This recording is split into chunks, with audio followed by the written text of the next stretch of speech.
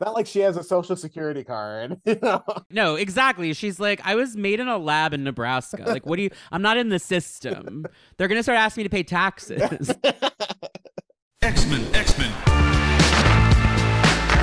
In the 21st century, evil mutants led by Magneto aim to destroy the world. The only hope is X-Men.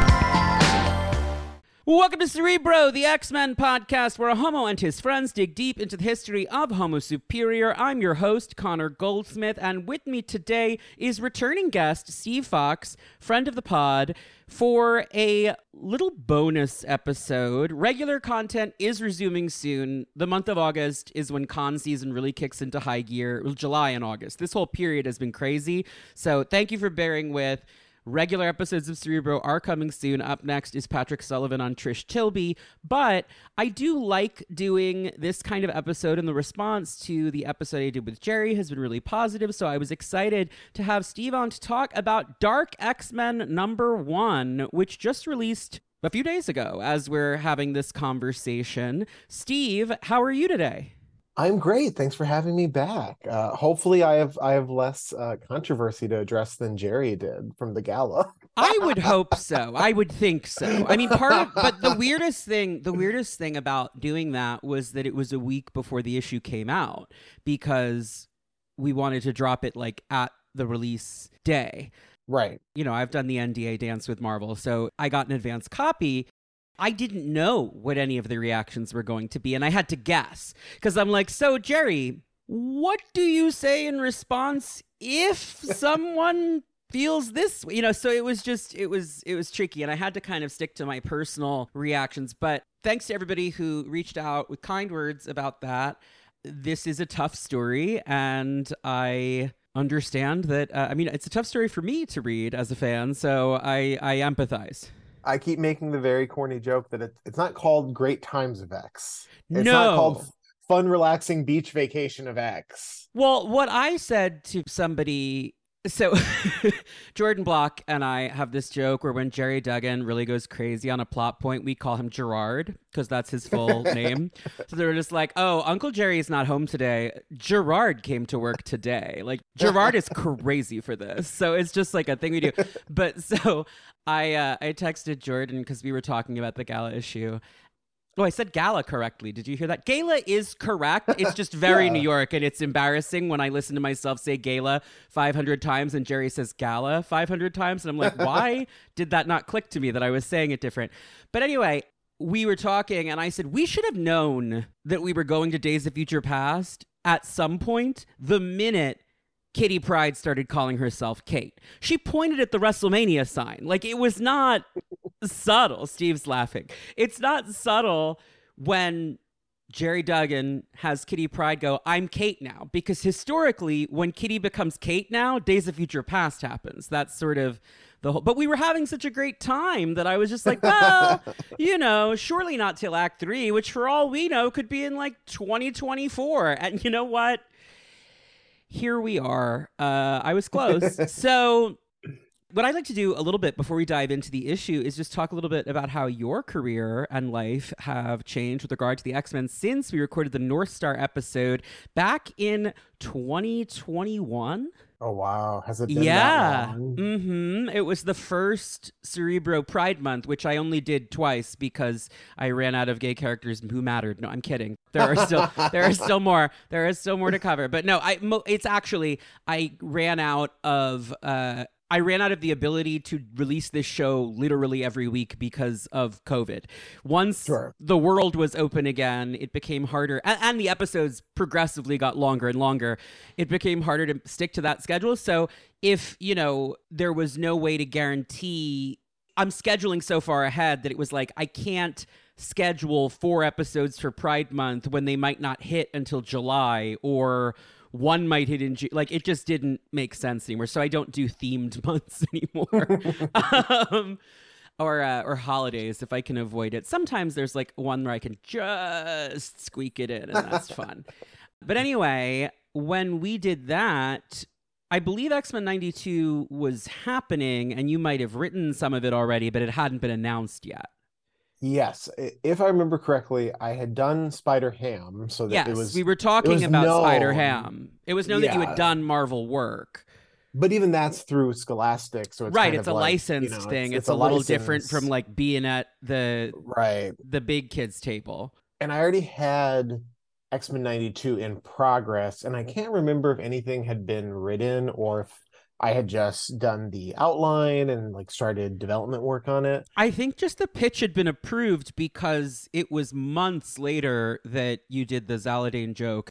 That's possible. We did work quite a ways in advance on that book, though. Well, So, because it didn't have to be in continuity with everything else, so yes. Oh, actually, it you know was what would line easier to fit it up? in anywhere. I was pretty much done writing by the time Inferno came out.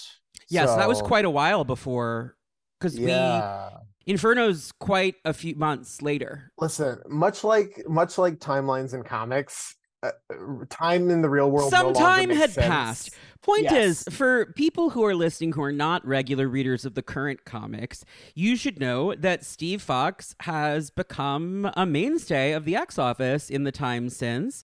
Oh, you're making such a face. You have. It's true. I just love to kind of like disassociate and not think about like, but I'm very grateful and very humbled, and I do think I have kind of a unique journey in that I had worked in comics journalism, and one of the last things I wrote about was the announcement that Jonathan Hickman was going to be doing an X-Men series.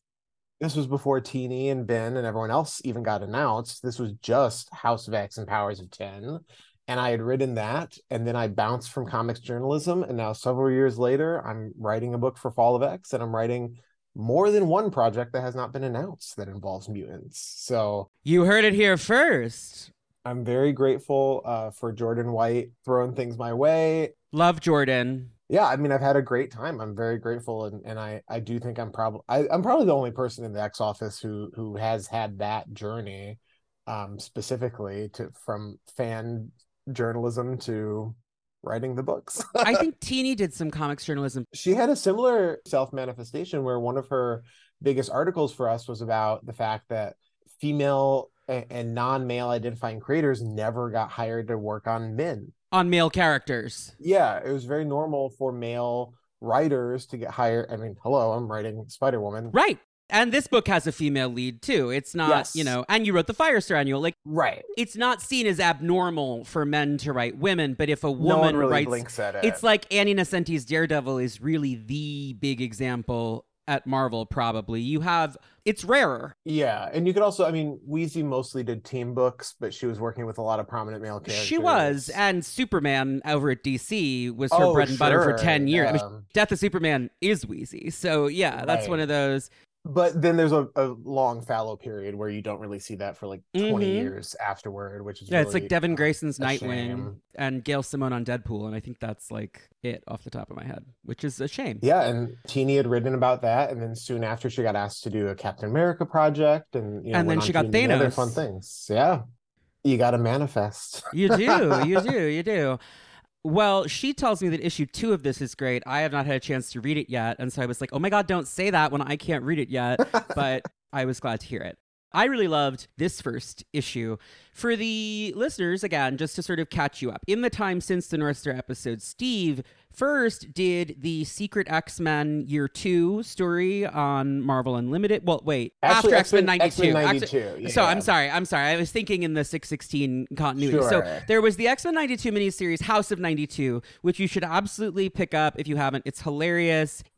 Just really delightful. It sets all of the Krakoa stories that had happened up to that point. So actually Hickman's whole era from House of X, Powers of 10 up through Inferno 21. Calling it Inferno 21 to distinguish it from Inferno because we're going to be referencing Inferno from 1988 a lot in this episode. Inferno 21 is the one that Hickman wrote. So it retells all of those stories in the world of the 90s cartoons. So like not too bloody, child appropriate mostly, but with a wink because everyone who actually was a child watching that in the 90s is now old like us. So ouch. Accurate. Yeah, but well, ouch. like in gay years. We're old in Yes. gay years, not in Yes. regular years. It's like dog years that way. It's a really... You turn 28 and you're like, ooh, I'm the old guy at the club suddenly. Don't love that.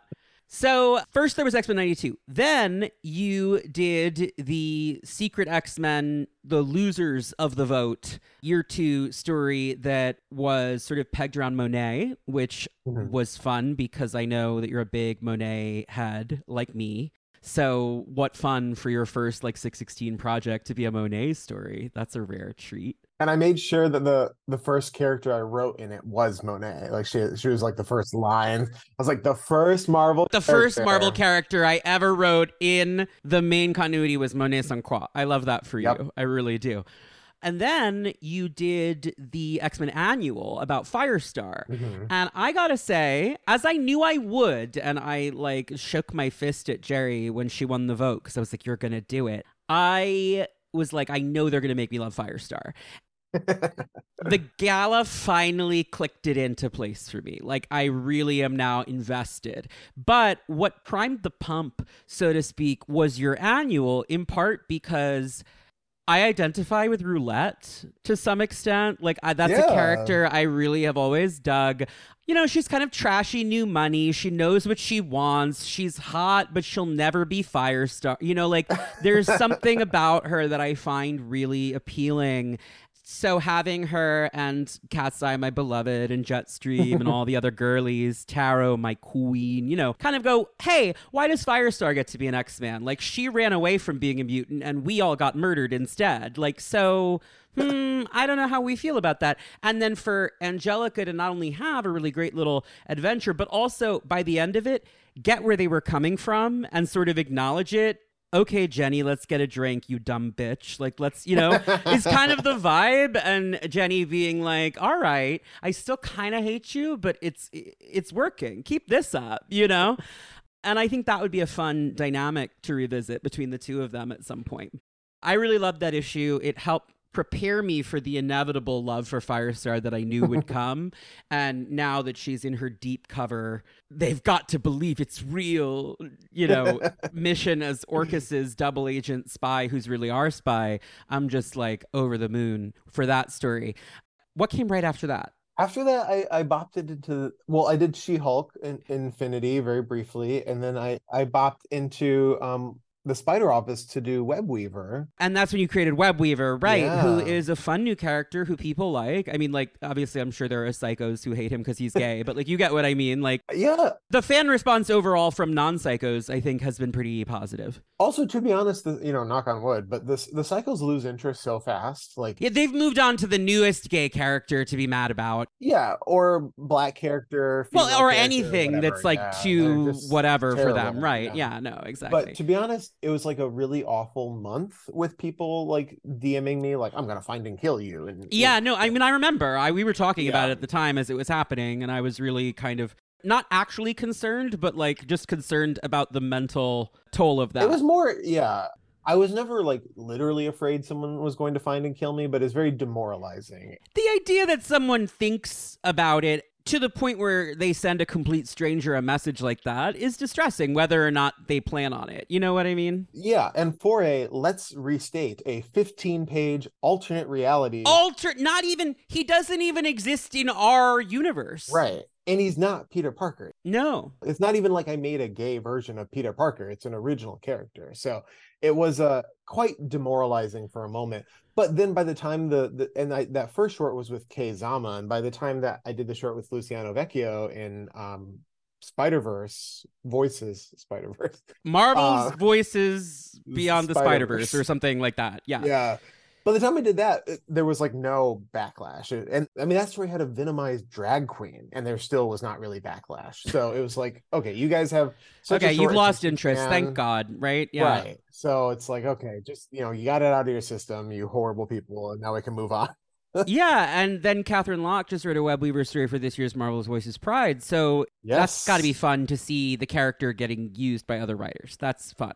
That's a feeling that's gotta be. I mean, on the one hand, you're like, oh my God, my baby like is out in the world, like at college now, right? But at the other hand, it's nice to create something that other people then want to play with. That's fun. Oh yeah, absolutely. Because I had reached out to Sarah Brunstad, the editor of Pride, to say like, hey, you know, I would love to do something for this. Is Webweaver getting used? And Sarah was like, you know, actually he is, but I wanted you to do something with Carmen because of Dark X-Men coming up. So it worked out really nicely. And it is cool to see Web Weaver go out and do other things. It was cool to see Dan Slott and Mark Bagley have him in Spider-Man. Right. Like, That's a wild. character Yeah. I helped create is being drawn by Mark Bagley and written by Dan Slott. That's crazy. Yeah, that's wild as Spider-Man things go. Like, that's pretty Yeah. A-list. And to have Lino Francis Yu draw the cover to Voices and draw him on that, it's been really wild.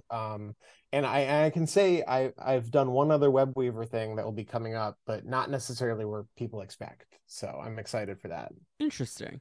I enjoyed all that stuff, and it all seems to have led back to X for Dark X-Men. How did this book come into being? Well, I'm very grateful for the way Jordan has looked out for me as a writer. He reached out to me about X-Men 92 because he had read Spider-Ham, and he was like, okay, you can do funny stuff that's tied to continuity. And like a little all ages, yeah. Yeah. And then after that, he had offered me the Unlimited you talked about because he knew I wanted to do stuff in continuity. He knew I wanted to work with, quote, the real X-Men.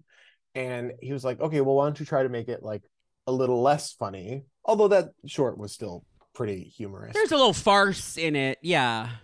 Well, like Teeny's first one. I mean, Secret X-Men is kind of a jokey concept. It's like, well, you didn't vote for these characters, but we picked them because we like them. So here's a story, And also when we pick them, because I got to be involved in the draft for the third election, we're not really thinking ahead to like, okay, how will they all work together as a loser team? Like, right, yeah. We're picking good characters that aren't being used anywhere else. Well, it's also characters who would slot nicely into the X-Men team that is planned, right? To be honest, not even the hugest consideration. I mean, Jerry's a really good sport to just kind of have to be like... He rolls with it. I'll take it if I have to. Yeah. At least for the third year, there was no Jerry being like, oh, no, I can't use that character. Like, he was down for it if no one else had a plan for someone. Mm-hmm. And yeah, so Jordan asked me to do the one with Monet and Siren and Micromax and Gorgon and all these very odd characters. All the Warriors. Yeah, Bling, Gentle. It was a cool year. I mean, every year I think that a lot of the characters chosen have been characters it would be nice to see more of. And so it was nice to see that. And it has helped. I mean, you see Tempo. Yeah, it raises their public profile enormously. Yeah. Tempo. Complete long shot the first year. And now, she's had multiple. And now if she was just on the roster one of these years, it wouldn't feel strange at all. No, I don't think anyone would blink an eye. And Monet, I think, benefited from it because she hadn't landed anywhere else. I had told Teeny, Teeny is like my comics big sister. Yeah. And she wrote the first Secret X-Men, and she came up with such a good justification, which is that those were the 9 who wanted it the most. And that made sense for that lineup. But I had a much more bizarre lineup. And I could not justify it the same way. So we ended up with kind of like a funny caper taking place off, basically off panel of the gala. But after that, Jordan asked me about the annual, and he's like, do this one straight. Like, this is not funny. This is a superhero comic. Like, do the damn thing. Yeah. Firestar was not a mandate. What we did is we sat down and it did have to happen very quickly because they realized they needed the annual because Jerry was going to be too busy with Dark Web to write an X-Men issue in December. So then they're like, okay, let's do an annual. Let's ask Steve. Okay, so what's your idea now? You have 2 days. What's your idea? Tell us now. We've got to get cooking. I was on the phone in the airport talking to Jordan as I'm like rolling with my bags. But we looked at who was getting featured before and after December because we're going to be coming off of the Forge arc with the Children of the Vault. Havoc was a big fixture in Dark Web. Sync had big stuff coming up. So Firestar was the one who kind of stood out as not having a big moment. She needed a bridge from the vote to Fall of X. Yes. So I was really proud of how that story came out with Andrea DeVito and Sebastian Chang. I love that issue. It was great. I was so proud of you. Thank you. I really was. I was like, look at him doing the real big stage doing the thing.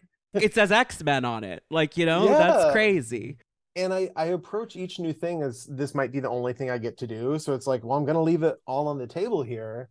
But I was really proud of the story we ended up carving out where, like you said earlier, we get to address what's going on with Firestar without acting like we solve it. But I feel like it was kind of a tension breaker for some people of like, Yeah. okay, I get it. Like maybe she's a little unfairly hated. Maybe it's a little fair, but we can move on from here. And also, like, for X-Men fans, I do think, I mean, outside of the very brief stint in Amazing X-Men, she's never really been an X-Men character. That's why there was hate for her. Like, that's why I was frustrated. Right. I was like, I wanted to see Monet win, or at the very least, another X-Men character who should get the promotion. But here's the thing. It worked really, really well. Yeah. It's worked really, really, really well. You still need, for X-Men fans who are notorious among comics fans, it's kind of like Batman people for like just reading the one thing, right? And that's not to say this is universal. I read outside of X, plenty of Batman fans read outside of Gotham. I'm just saying, I think those are the two where it's like, because they're their own really ornate worlds that you can just get lost in that one world forever. For those people, I think they needed to be reintroduced to Firestar in a story from her perspective. The original Firestar miniseries is not super well read. Nicias' New Warriors is a classic, but again, is not an X-Men title. Right. Busiek's Avengers, a lot of people our age read, but I don't know how much probably more now because they re-released a lot of it after George Perez passed, because he drew that book so beautifully. I hope more people have found it. I'm hoping more people are reading it now. Yeah. It's just that late 90s period is always like a little weird at Marvel in terms of like what you were reading. That was my introduction to Angelica in the comics. I had the VHS of Spider-Man and His Amazing Friends, so yeah, that's how I met her first when I was a kid. But then the Perez Busiek Avengers was when I got to know her, and Justice and the rest of the team. I've always loved. To be clear, I voted for Monet. No, I mean, I voted on like 8 accounts for Monet, but no comment. But yes, I get exactly what you're saying. Yeah, and I've seen the tallies and it was a blowout. Firestar, it was not close. It was not close at all, is the sense that I've gotten, yeah. Yes. Lorna kind of blew it out, too. From my understanding, Lorna and Firestar, boom. This one, it was close. This year, I can say, was a nail-biter. And it came down to, like, the day of we were not completely sure who was going to win. I think it benefited from being just 6, and it benefited from being a shorter voting period. But it was very close this year. It could have gone 3 ways. I'll say that. I don't know if they want me to say more.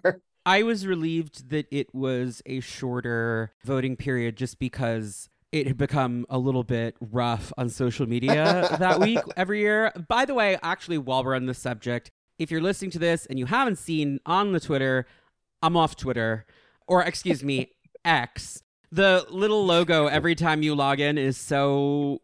That was honestly a big part of it, but it was also just I got 2 deeply insane, like, anti-Semitic drive-by comments in the same week on both my accounts. Like, one on my main account, one on the podcast account, completely different people, completely different context. Like, of course you love it, Jew, or whatever. And I'm like, okay, yeah, no, I know, right? And you know what it was? This is crazy. This is crazy. I was at San Diego Comic-Con. I was at the Mortal Kombat panel. Tanya and Sindel are my favorite Mortal Kombat characters, and they're not in every game, so I always get really excited when they're back. I was at the panel, and they revealed that Tanya was back, and they showed her off, and Tanya is a little ethnically ambiguous, I guess. I always thought it was clear that she was supposed to be a black woman, but it's very clear in this game because it's fully high-fidelity, like, modeled faces, and she has dreadlocks, and apparently the internet was furious. So when I posted the picture and said she looks beautiful or whatever from the panel, I got, well, of course you like it. You're a gay Jew or whatever. And I'm like, okay, why am I still, because you can't even report that anymore, right?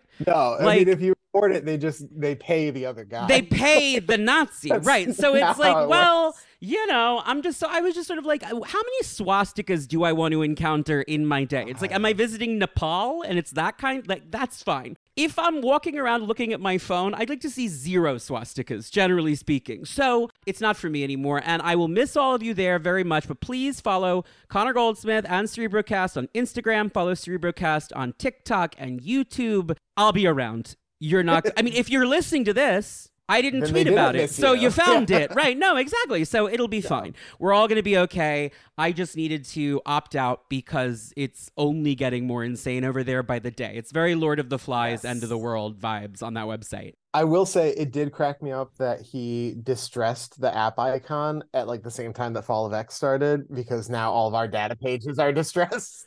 I know. Well, he also changed the company's name to X Corp. I'm like, Trust me, Elon. we all hate it and we all complain about it in the Slack like every other day. Well, listen, Grimes follows the Cerebro account. So, Grimes, if you're listening, no, you know what? I don't want to get involved. I don't want to get involved. It's her business. Stay out Love of Art that. Angels. Grimes, if you're listening, come on the pod. Actually, we could talk about whatever you want to talk about, except let's not talk about Elon. But we could talk about anything else. That'd be great, honestly. I would love to hear about Process, or like, she's probably written comics at some point. She did a cover for The Wicked and the Divine. That's right. But I mean, like, Yeah. she's probably like written something. I'm because sure she's a songwriter and like a poet and stuff. She's at least considered it. Yeah. Anyway, this is not a Grimes podcast. We're back on. Although I could guest on one of those too. I'm quite the fan. I think it was after Hickman was on, because she like loves Hoxpox. Like, she was all Yeah, over I it think when I've it heard came that out. before. So I think she just followed when I had Hickman on the show.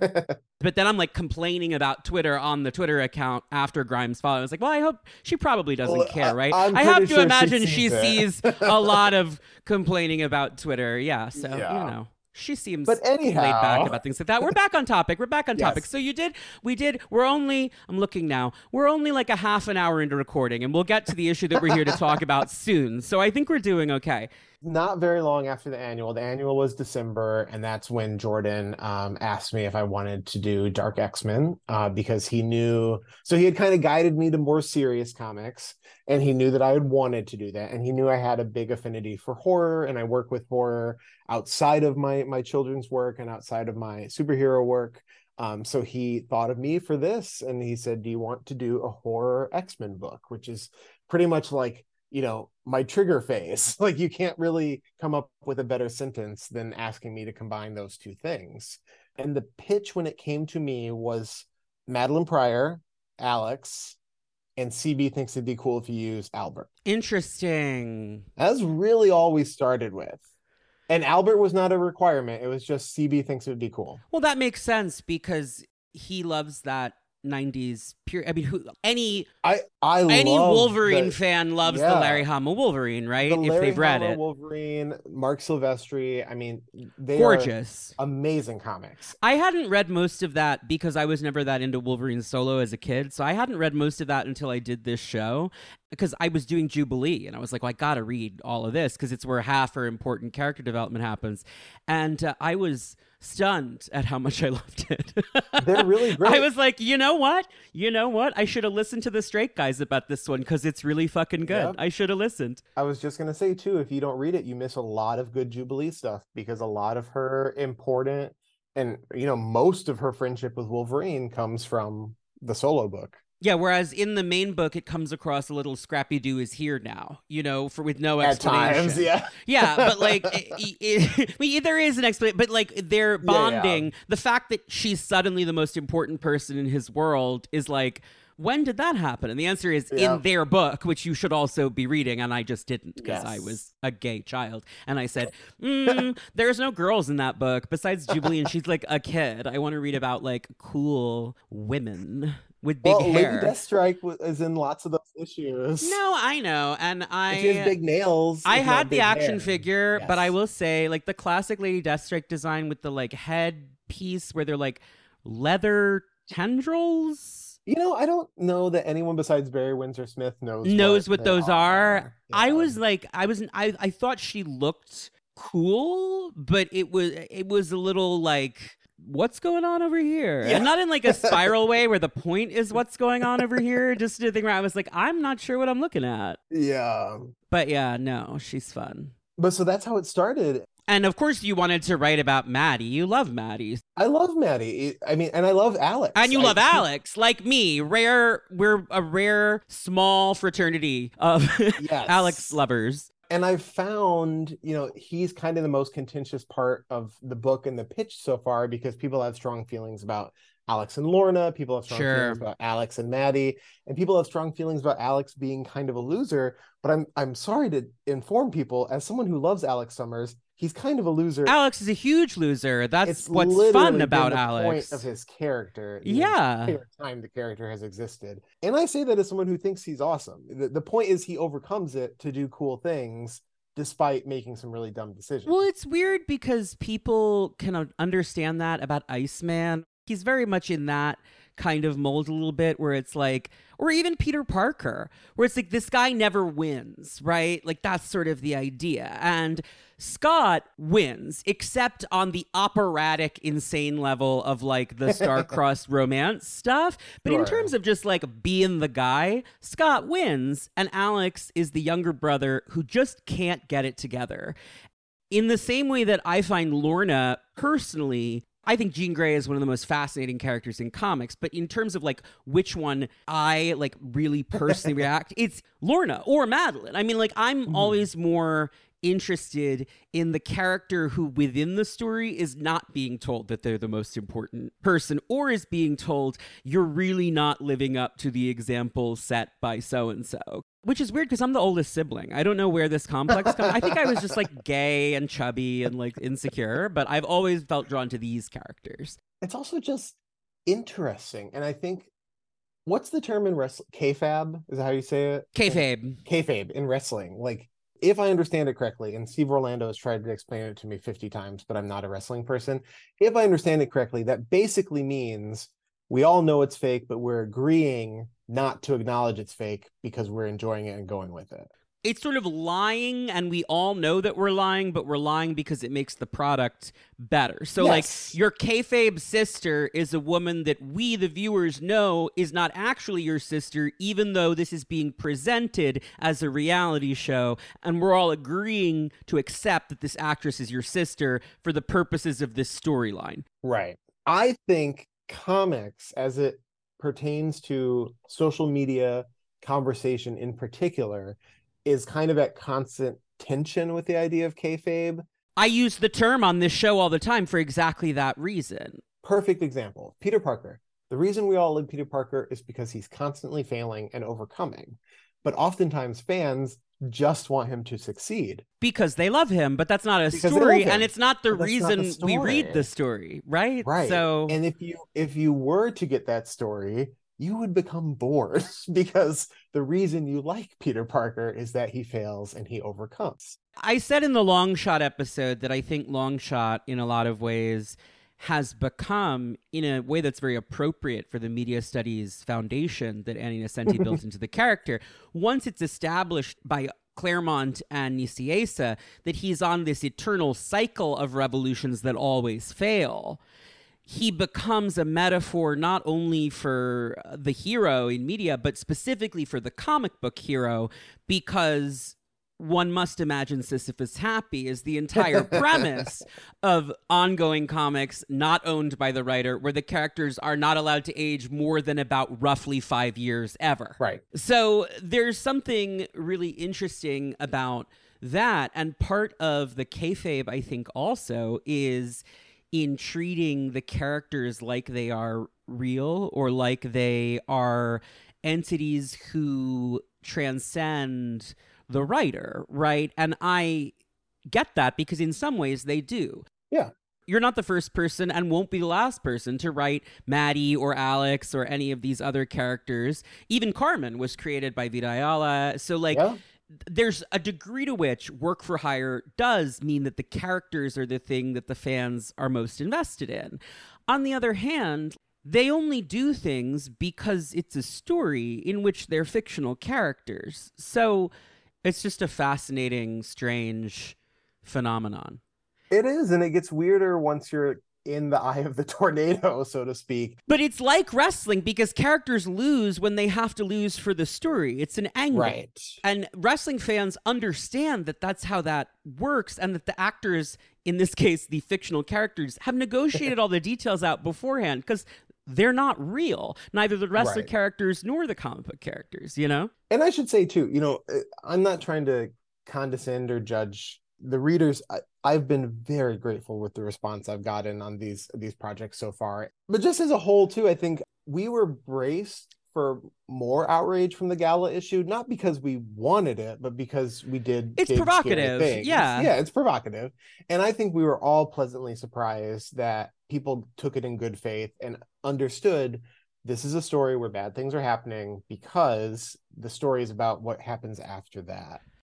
I think the thing we have to remember too, I don't know if there's a parallel in wrestling, but there's a period of time where there were not many X-Men books, period. You know, there were 3 or 4 a month. Mm-hmm. And reception on those was not universally beloved at times. So I think a lot of readers are still coming from that sort of scarcity mindset of like, Yes. oh, this could go away at any moment. But also like, there are like 20 X-Men titles right now. This is like, the most X-Men titles there have ever been. And I'm including the 90s when we were alive and there were like 50 X-Men titles and they were all ongoing. X-Man got to issue 75. X-Man, the Nate Gray solo series. Like, come on, guys. We haven't had it this good in a long time. Yeah, and not to like, peek from behind the curtain too much, but like Iron Man and Miss Marvel are X-Men titles right now. Like, yeah, correct. That should be a good sign to you that this is not us being like, screw the mutants. Let's get out of here. It's not Marvel saying, get those homosexuals out of here. Like, that's not what's happening. Yeah. And I just, so I hope people continue to take it in good faith. And we have a lot of fun stuff planned with Fall of X. And like I said earlier, I have multiple other X-Men things planned. So it's not like we're all dropping the mic in December. And one of your other things is now happening. You and Steph Williams are on the Infinity Comics series about the losers of the vote this year. Obviously a different vibe from Secret X-Men. But something that I think is promising about it is I have to imagine it's going somewhere, and I'm interested to see where it goes. So I definitely think people should read those weekly stories, especially if you love one or multiple of those characters who tragically fell at the gala, because I can't help but think that there's more in store for those characters. Well, I certainly can't comment on that, but I can say these 6 stories, and it's not even accurate to call it the losers because we did all 6 this time. Well, so you know what? That's the thing. So the losers of this is the kayfabe part, actually. The losers of the real world vote in universe were the winners of the vote. And I do think that that's important. All 6 of those characters, plus Sink and Talon, were chosen within the story by the people of Krakoa.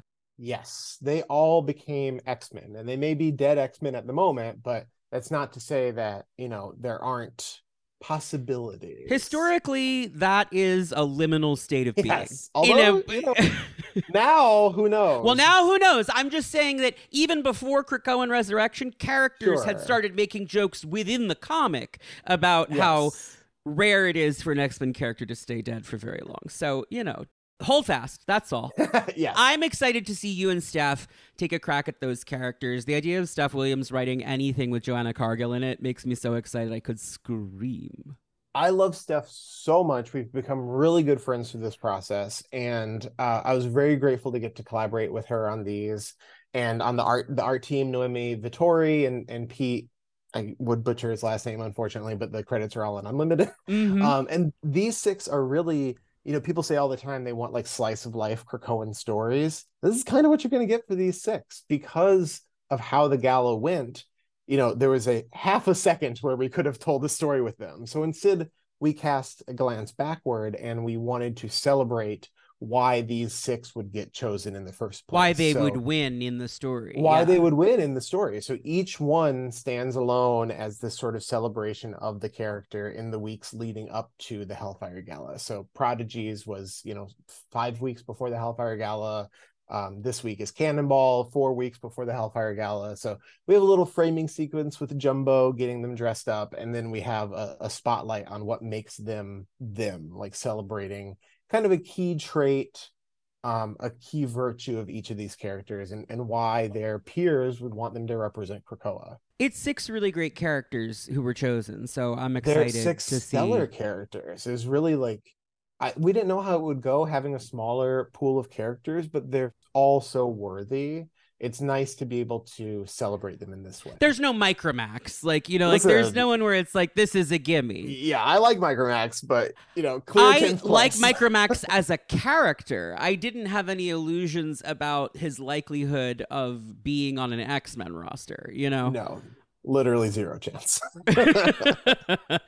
So that brings us to a peculiar X-Men roster because it's one of those ad hoc X-Men teams that's not really official, like when Jean mind-wiped Joanna Cargill in Eve of Destruction, or like the Muir Island X-Men. Although retroactively, I think of them as kind of more legit now that Moira is Moira X, because it's like, who would Charles be to say that's not a real X-Men team? You just think it's legit because Amanda Sefton was on it. You're not wrong. But actually, you know what? I think that Madrox and Siren deserve that moment also at that point in X-Men history. And listen, they're on it's an Wikipedia Alice as one Ann of the... Stewart.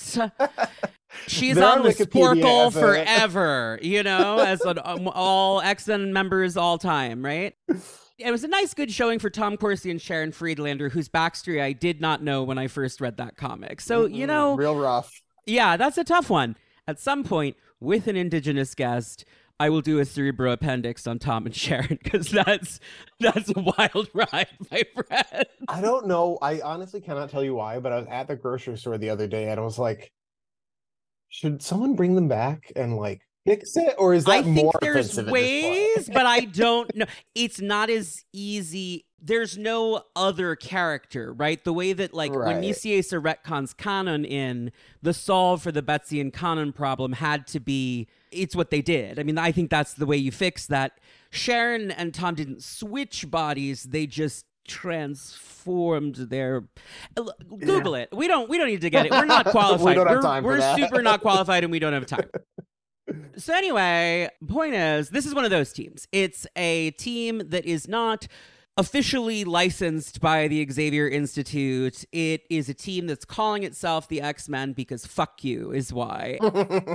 There is a baton pass, though, in Dark Web that I think is really nice when Jean says to Maddie, you can say it. Yes. And Maddie does the to me, my X-Men.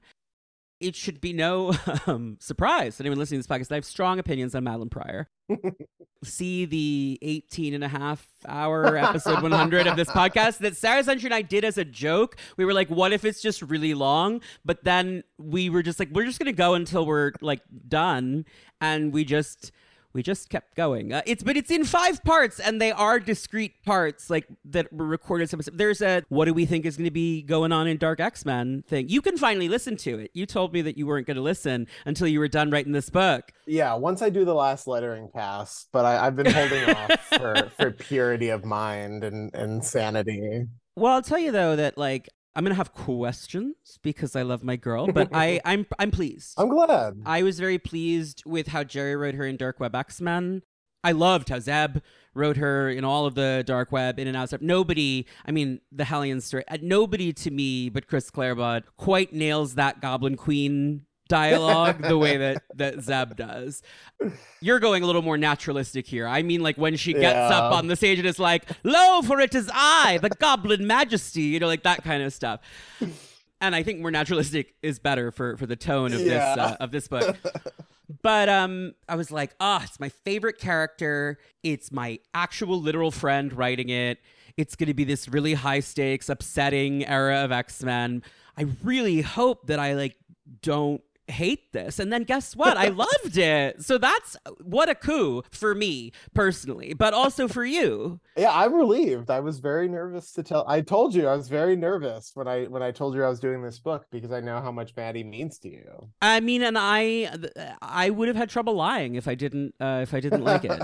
I really would have. And because I'm not good at that. I'm really, really bad at lying. It's like my mother has always said you should never play poker because I can't. I'm just like, no, it was great. It's so good.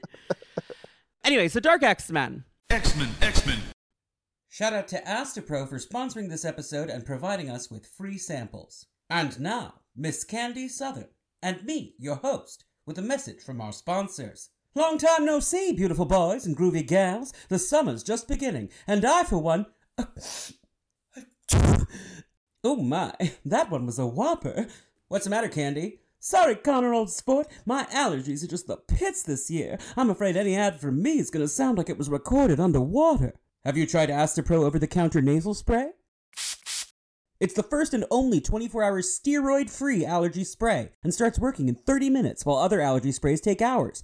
Astapro is a first-of-its-kind nasal allergy spray, delivering full prescription-strength indoor and outdoor allergy relief from nasal congestion, runny and itchy nose, and sneezing. I've had terrible allergies this year, which is a bummer when you record a podcast for a living, but Astapro has kept me sounding crystal clear.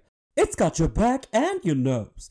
And thank heavens for that. If you've got allergies like me and Candy, get fast-acting nasal allergy symptom relief with Astapro. Go to astaproallergy.com for a discount so you can Astapro and go today. ASTEPRO allergy.com. X-Men. To nod back to Hellions, the earlier title by Zeb Wells and Steven Segovia, mostly there were some villains, but it was mostly Zeb and Steven did all the covers, which is where the Alex and Maddie story begins in the Krakoan age. It's nice to have Segovia on covers here. It feels very like a continuous vibe. Yeah, I mean, I'm very grateful for it. Steven's done amazing work on these, and he's great to work with. I was so nervous of being in Hellions' shadow that when Jordan told me it was Steven Segovia's doing the covers, you were like, no! Are you kidding me?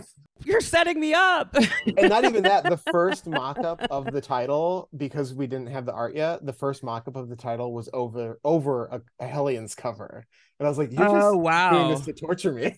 Yeah, well, look, it is a sequel. It's not the same book. It follows. Yeah, it's not the same book at all. It's one of two sequels to Hellions, the other one being Sabretooth and the Exiles, right? So it's like that cast kind of bifurcated and went their separate ways. I think Sabretooth and the Exiles is more in keeping with the tone. This is a very different kind of book. It's just where the Alex and Maddie story continues. You have it start in Hellions, then you get the New Mutants arc, then you get Dark Web, and then you're here. Yes, and that's one of the reasons no one else from that cast is here. There are some characters that I could have, made a good case for a Dark X-Men book, but I wanted to make sure that it was clearly a different step, its own thing. Yeah. So none of those other baddies could have made the jump. On the front cover, we have what was solicited as the roster of the team. Madeline Pryor doing the hand reaching out telepath pose that Xavier or Jean or Emma is always doing on one of these roster covers, which I loved as like a cute moment.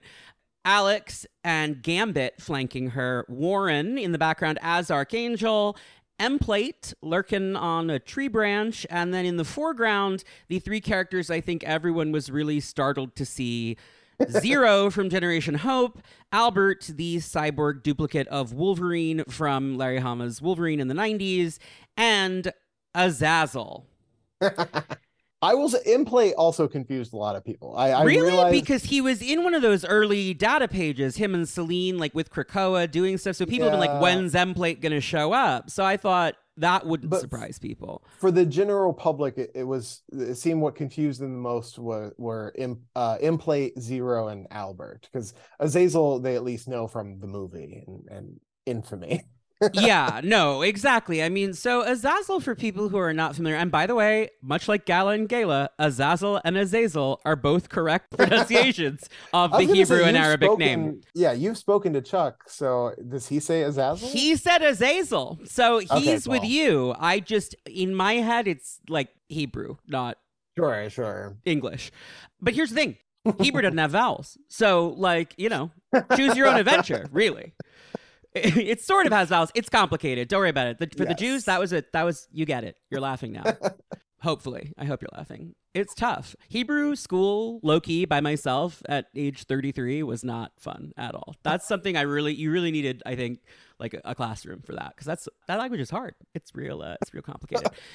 So anyway, Azazel, the alleged father of Nightcrawler, although the X-Men Blue Origins book that's coming up, the Cy Spurrier one-shot, seems to be revisiting Nightcrawler's origin. We can't talk about what possibly could be in there, but it's interesting to me that Azazel is in a book at the same time. Yeah, and I can say that I've read that, and I helped talk things out with Cy we had a lot of conversations about that book. So I'm very excited for folks to get to read it. It's great. Very cool.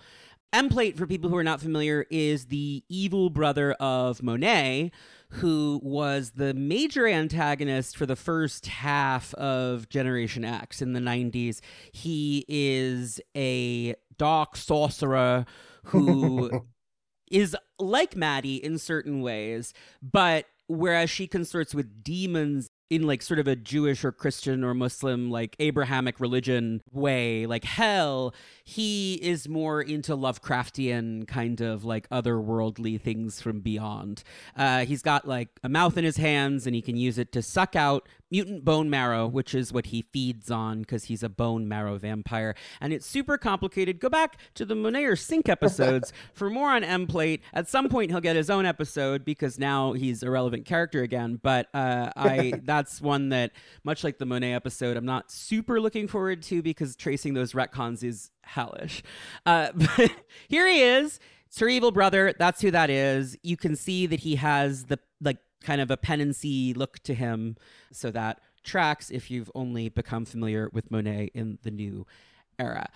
What led you to choose these other characters? Because you said the ones that were suggested to you, it's Maddie and Alex's team. CB thinks it would be neat to throw Cyborg Wolverine in there for a Dark X-Men cover because that is a fun thing to do. And you're looking at this cover, it's fun. Yeah, it looks great.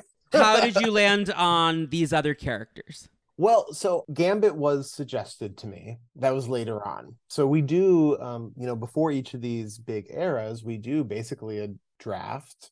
We go around and we're all on a call together and we make sure that no one, desperately needs Emma Frost to grow wings in this book, but she has to lose her telepathy in another or something else.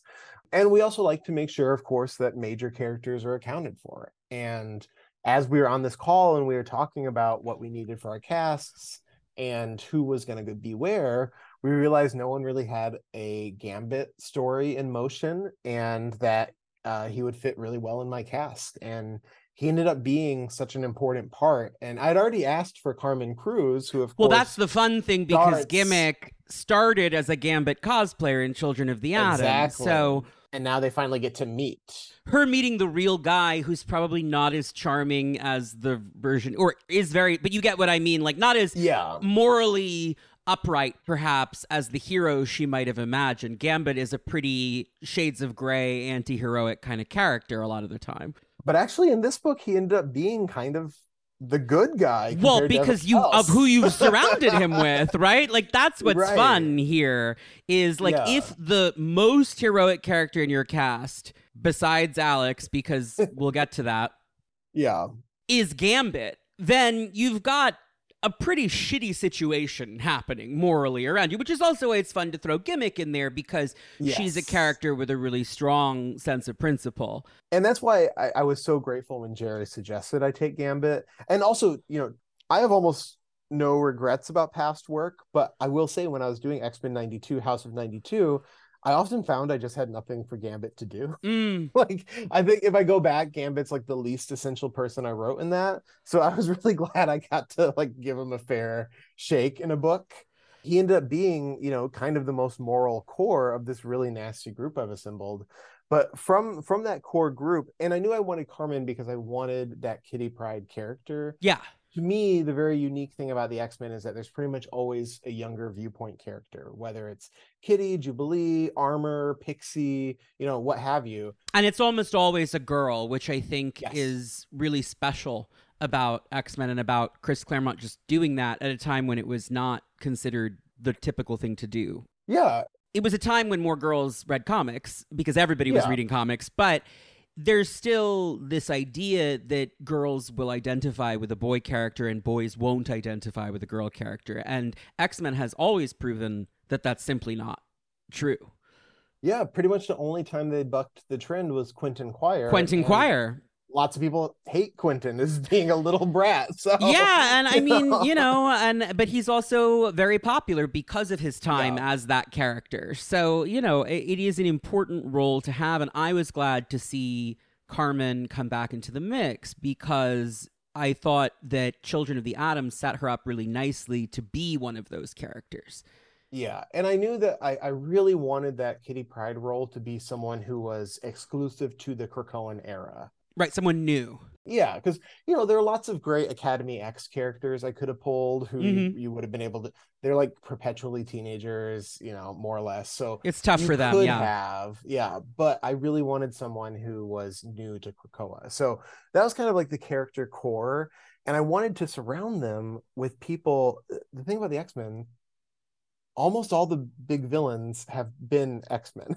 Like, Right, at this point. Even Lady Deathstrike. yes, if you are an evil mutant, chances are at some point you said, you know what, for the cause, I'm going to go hang out with Scott and Jean. Right. Well, I mean, Jean was dead for lots of it. But I get what you're saying. Lady Yeah. Deathstrike's not even a mutant. She was just so popular that eventually she's going to be on a good guy team because that's just how it works sometimes. Yeah. And so I really wanted a group of, can I swear on here? I forget. Baby. Yes. Yeah. I mean, just horrible bastards. Like, That's not even a swear. You can say that on network. It de-escalated in my mind, but I wanted real monsters. There's been a Dark X-Men book before. It was very specific to Norman Dark Osborn's Dark X-Men. Yes. Yeah.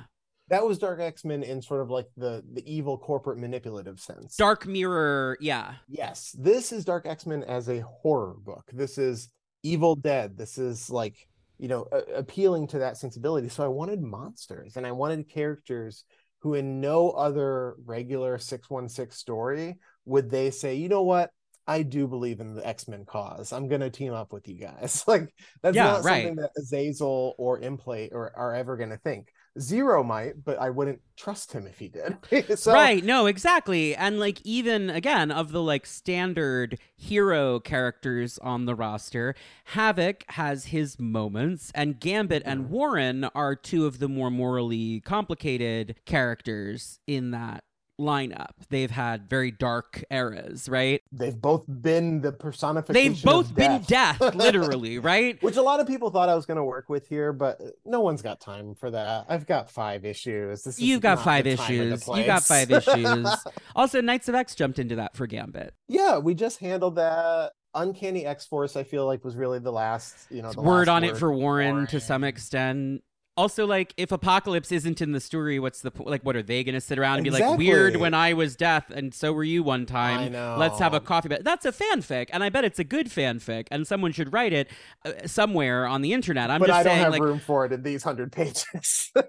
You don't have room. Yeah. It's not business that moves the plot forward, and there's just a real estate Correct. concern. But you had a fun opportunity here with the 10-page backup to just do something a little fun and silly that wasn't plot essential, and we'll get there when we get there, because I really enjoyed that, and we'll talk about that as well. I should also say Maggot does play a sizable role in the book. He's just not on, he wasn't solicited as cover, he's not on the first cover, but he's in the first issue as a member of the team. So yeah, and he's prominently featured on the second. Maggot is an important part of the book. He just didn't end up on the first cover. There are a lot of characters on, a lot of characters, and he's less shocking than a lot of the other ones here, and less famous than Gambit and Archangel. So he's also, you can already tell from the first issue, he's not in love with the way Maddie's going to do things. So this kind of flanking group shot makes less sense for him anyway. Sure. Getting into the issue, we open with a beautiful series of panels of Maddie in kind of a limbo dreamscape space. The hell of limbo gives way to something that Maddie, I don't think, has seen before, which is the snowy limbo of the original Chris Claremont Storm and Ilyana Magic miniseries. Maddie's eyes are green on this page, which I always appreciate when Maddie and Jean have the right eye color. It's a struggle in the history of X-Men comics. It was a late fix. They were red in the first pass. They were red? That's kind of cool too. Which I just don't like. I just don't like when they're blue, because they're not supposed to be blue. Yes. It's really funny. Sometimes there are issues where Jean and Maddie have different eye colors in the same issue from each other, and you're like, no, it's really important that they have the same eye color. It's like a really key. Not that Scott knows the difference, but you get what I'm saying. Also, the snow. So the snow is actually Alaska. So that was what I was going to ask, right? Because she sees like she recognizes the sensation of being in Alaska and all that, and it feels like her longing for Alaska brought forth that different version of limbo that we've seen before in Ilyana stories, but not in a Maddie story yet. So that was fun. I enjoyed that moment because the snow and Alaska are so indelibly associated with Madeline as a character. She's having a dream, it turns out. She's at the Limbo Embassy in New York. Alex is waking her up. I have to say, Jonas Scharf draws one of the hotter Alexes. Like, not since Silvestri's hot bod Alex jogging in his little shorts has Alex been served quite this well by an artist. He's so hunky in this, and you just get it. You get why it's very he's just Ken, but like what a Ken. You know what I mean? You really get it. You get the appeal. And yeah, I want to be clear. I wrote all of this before the Barbie movie. Before the Barbie movie, right. No, it's the zeitgeist. It's not your fault. You and Greta were channeling something. Our mutual friend Josh Cornillon did a very, very funny Barbie and Ken Maddie and Alex. Yeah, it was good. Alex, yeah. So, the Limbo Embassy NYC, X weeks after the fall. This is a sexy boudoir scene, which is always fun to see in a Marvel comic. I like the tone setter here. It's like these two are not just a couple, like these two fuck. Like there's something adult about their relationship, which is very true to Inferno back in the day and the crazy Goblin Queen and Goblin Prince designs that it's shocking anyone ever allowed to see prints in a Marvel comic, but thank God they did, because a million little gay people of all genders looked at that page and said, something's happening here right now. We see that in sort of a parallel to the general protest of mutants that's happening worldwide, there is also a protest of the Limbo Embassy, which is somewhat more reasonable than the protests about mutant kind. Yeah. This, it is an embassy that was dropped there without asking the city council from a foreign power that has attacked New York City in a declaration of war twice, led by the lady who did it both times. So, I get also, why they might be pretty literally hell. Literally hell. So I get why they might not be jazzed about it. Personally, I would like to have diplomatic relations with hell because I think that's better than not knowing what hell is thinking. You don't want to just show up in hell one day and you're like, well, shit. Now I got eternity to wish that I had talked to them at one of their places of business and figured out what they're all about. Because now I'm really playing without a net here forever. But yes, so people are not thrilled. We see that one of the children at the protest has an adorable Tickle Me Nimrod kind of doll going on. The Nimrod merch is one of the most chilling things about this whole, like in the in-universe merch. Yeah. And the cute like Nimrod balloon at the end of Judgment Day and like all of like that's so because Nimrod is cute. That's the thing about Nimrod.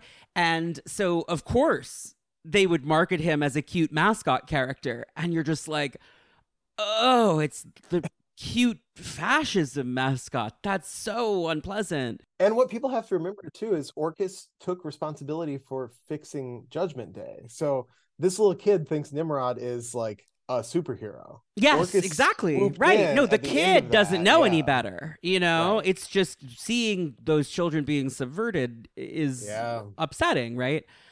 Maddie is in a bad mood because she is not happy about what happened at the gala, and she feels like she's not doing enough. Even though she's been offering sanctuary to mutants who managed to escape, she doesn't feel like that's enough. It's just not enough for her. She does a sexy burn the sheets into her costume thing, which is a bummer to Alex because the sheets were expensive, and they walk off into the hall where we see some of the mutants to whom Maddie is giving amnesty in her sanctuary that the city of New York has agreed not to trespass on. The MLF member Reaper, Fatal from Dark Beast's Brotherhood, back in the 90s, X Factor character for a minute, but not seen in a long time. Fantasia, who I was thrilled to spot The little girl with like the octopus feet has been in a lot of Krakoa era shots, but I don't think as a character with a name. But it No, does it's just not hook a it real back one. into the like, that's one of those kids from Krakoa, you know? Yeah. This is a real fun group of characters here. We see Zero skulking around in the back at the lower panel also. Being creepy to the girls who don't want him to pay Yeah, attention to him.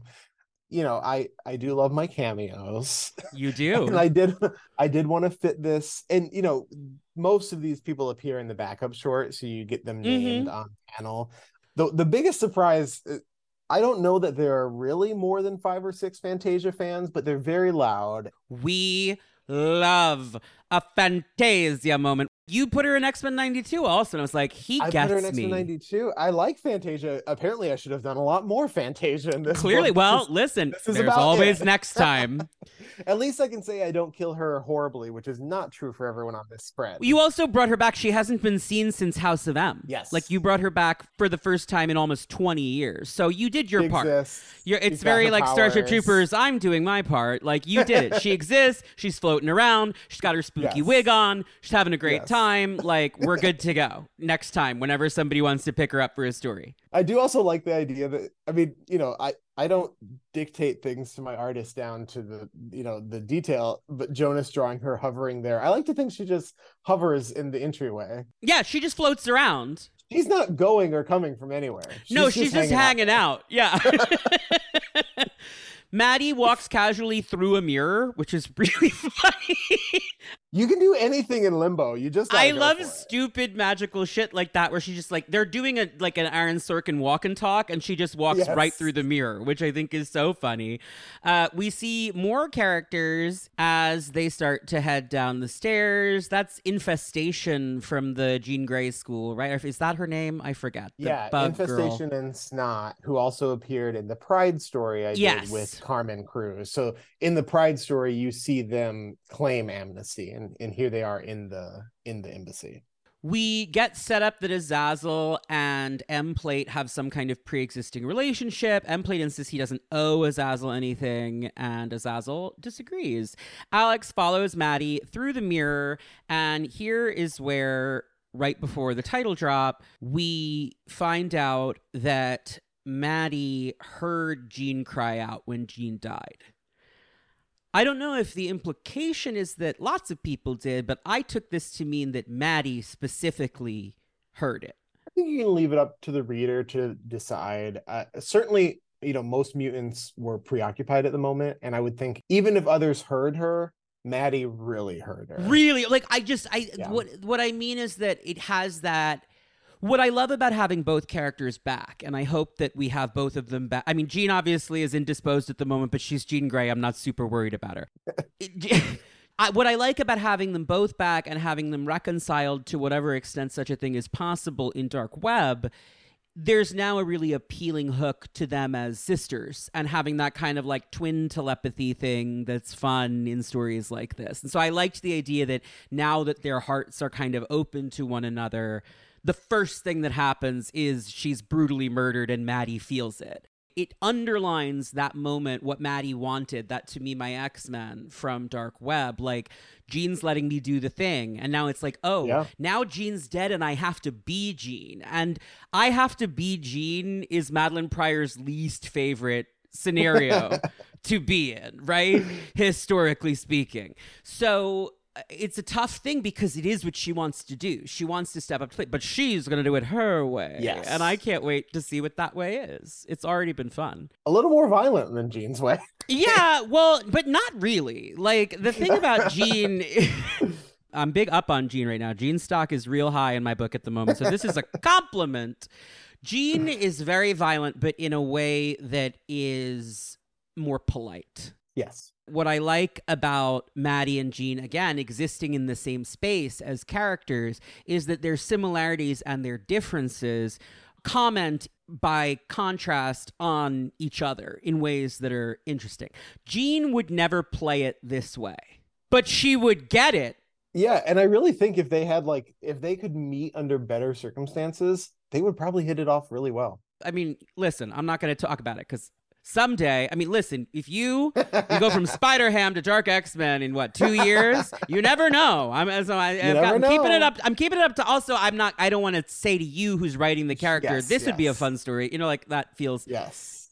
La la la la la. la la la. Right? No, exactly. So anyway, Dark X-Men. There is a kingdom. Steve Foxe, Jonas Scharf, Frank Martin on colors, VC's Clayton Coles on letters. I love the way that this is styled, this like Fall of X. Oh, yeah. The way that it's like falling apart now that we've gotten so used to the data pages. This is a great bit of design work. Jay Bowen, he works his butt off. Shout out to you, Jay.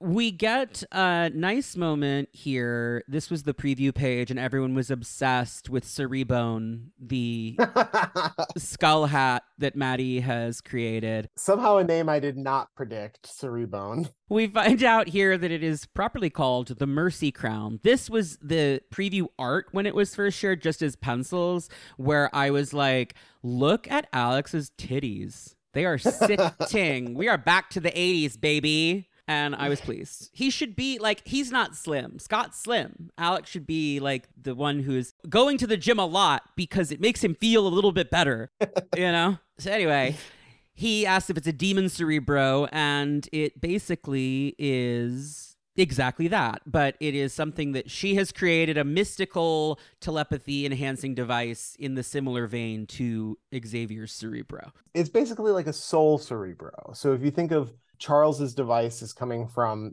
the place of the mind, the place of telepathy. Maddie's working with more eldritch forces here. So her device, she's not going to make anything as crude as a copy of something Charles Xavier had. She's doing something her own way here. Maddie doesn't like copies as a word. She thinks it's disrespectful, but she appreciates something that looks similar but is actually very different. So that's sort of the ethos that I think we're carrying forward here. She has figured out, because she's smarter than Charles Xavier, that obviously the mutants are lost, not dead, because she would have felt 250,000 mutants die simultaneously. Duh. She just very like... I mean... Charles was in a tough place. Charles was under duress. He Yeah. was distressed. I do. Yes. I'm mad at him right now. So we have to. We'll bear with. But I'm a little pissed at that guy at the moment. We cut to Queens, where we revisit Carmen from Children of the Atom, Gimmick, who will be our POV teen character, as we talked about earlier, and her girlfriend, Buddy, formerly Cyclops Lass of the Children of the Atom, who, if you didn't read that miniseries, were a bunch of human fans of the X-Men who had appropriated alien tech to pretend to be mutants because they hero worshipped the X-Men. It's a very interesting story about cultural appropriation, about cultural appreciation, about longing and desire, and it's a miniseries that you can read by Vita Ayala that's really, really good. I really, really enjoyed it. Cyclops Lass was probably the most unbearable character by design, I think. And so it is appropriate, I think, that it's her father who narcs. She was the dilettante, right? Like, she was the one in that story where it was like, you really don't get the weight of what you're trying to do. The twist, for people who didn't read it, is that it turns out Gimmick is a mutant. She just hadn't manifested yet. So she becomes the only one who can reach Krakoa, and it asks the question of how we should feel about all of that. It's a good book. But I like the idea that Buddy grew up in a home where you kind of look out for yourself first and don't necessarily think about less fortunate people, right? I also think it's not personal. I have to keep my family safe. That's been the justification for a lot of terrible things. It sure has, yeah. It's not one specific thing here, obviously. It's not, it's not World War II. It's not, more recent things, but... No, but turning in your neighbors to protect yourself is the Right. hallmark of any fascist regime, is the expectation that you will report on your neighbors. Right. And especially here, you have the layers of Buddy and Carmen are queer. Carmen's a person of color and Buddy is not. It's an interracial relationship. Carmen's a mutant and Buddy is not. There's a lot of mutant metaphor layers here. No Right. matter how you relate to the experience of a character being a mutant, a lot of them are represented on this page. So it hits pretty hard. And I think the tragic thing is Buddy's dad loves her very much. And I think he thinks he's doing the right thing in this moment. the right thing is really, really terrible, though. We get a data page of the Children of the Atom texting, then cut back to the room where Buddy is horrified at what's happened. We get the I have to keep my family safe. The Orcus troops advance. Carmen is knocked out pretty quickly and is taken for processing. She's broken free by an ad hoc X-Men team made up of Gambit, Archangel, and Maggot. Uncanny Avengers 1 is out, right? Yes. Yeah, so we saw Monet and Psylocke were operating in a very similar way. Yes. Where with the fall of X... People who manage not to go through the gate, if they're that kind of person, are going all out bloodshed in the streets. Yes. Viva la Resistance is like kind of the vibe that we're getting, right? But in the World War II sense, like the Maquis. Yes. Yes. So I have my little pod. They're staying, under the radar, doing what they can, making quick hits. Guerrilla warfare. Yeah. Causing as much harm to Orcus, as much damage to Orcus as they can. Guerrilla? Is it guerrilla warfare? In English, do we just say guerrilla? Is it like Azazel? No, we say guerrilla. Okay. Well, you know what? I realized, I'm like, have I ever said that out loud? No, it's guerrilla. I'm live on the air. So the Orcus guys, in a panic, activate their secret weapon. Albert, the android Wolverine, who immediately guts Warren through the stomach, which I was annoyed by. I gotta be real, Steve. He does heal. He has got healing blood, so he'll be fine, I assume. I mean, you'll have to read number 2. Warren is another one where, like, I'm just like, Warren fans, rise, and like 6 of us stand up and start waving our arms. Yeah, I have to say, because this was one of the early preview pages too, and I got like one or two upset Warren comments. I was like, oh, people are gonna be really bummed about this. I've done like a dozen interviews now. No one asks me about Warren. I also think that he's a Lee Kirby 60s 05 X-Men character, and he always feels pretty safe overall. So I love Warren Worthington. He's one no, of my I just mean like if I'm a fan, I'm not like, sure. oh my God, he might never come back. Like so I don't think you're gonna get outrage, right? Sure, yeah. Because it's like, okay, he'll be fine though. He's Archangel. I'm not done with him yet. I'll say that. Yeah. He's from the 60s and he's on that Jim Lee cover. Like those are two of the best things you can be in an X-Men comic historically, unless you're one of those really from the 60s characters, but they just didn't make the Claremont jump, and that's too bad for them. We get a really upsetting bit about how they allegedly scrapped LCD, which is He had to go. brutal for people who are not familiar with the characters of Albert and LCD. LCD is another android who is like a little girl. Like she looks like a little girl. She's very Interview with the Vampire, where it's like, you seem too old in a way that's like unsettling to me. Yes. She was sort of the more people savvy one of the two of them. And so, yes, if you're going to have him in a bad situation, at the very least, she had to be decommissioned. Yes. And also, she is more of a comedic relief character, no matter which way you cut. She has that disturbing element, like you said, but she's ultimately a little girl with a unique speech pattern. She wouldn't really be a great fit for the tone of this book, I don't think. No, not quite. But who knows? Maybe you'll see parts of her. Oh my God, Steve. So we get an Orcus incident report in a data page, and then when we cut back, Gambit and Maggot are protecting Carmen. It's not going great, though, until bamf, bamf, bamf, bamf, we get a bunch of bamfs, as would happen in a heroic X-Men rescue, except wait, shit, it's not Nightcrawler, obviously. It's Azazel, who has bamfed in with Maddie, Alex, M-Plate, and Zero. Maddie says, "Don't worry, child, the X-Men are here." This splash page is really interesting to me because even Maddie looks kind of like a monster here. Like she's standing in kind of like a velociraptor-y way that's spooky.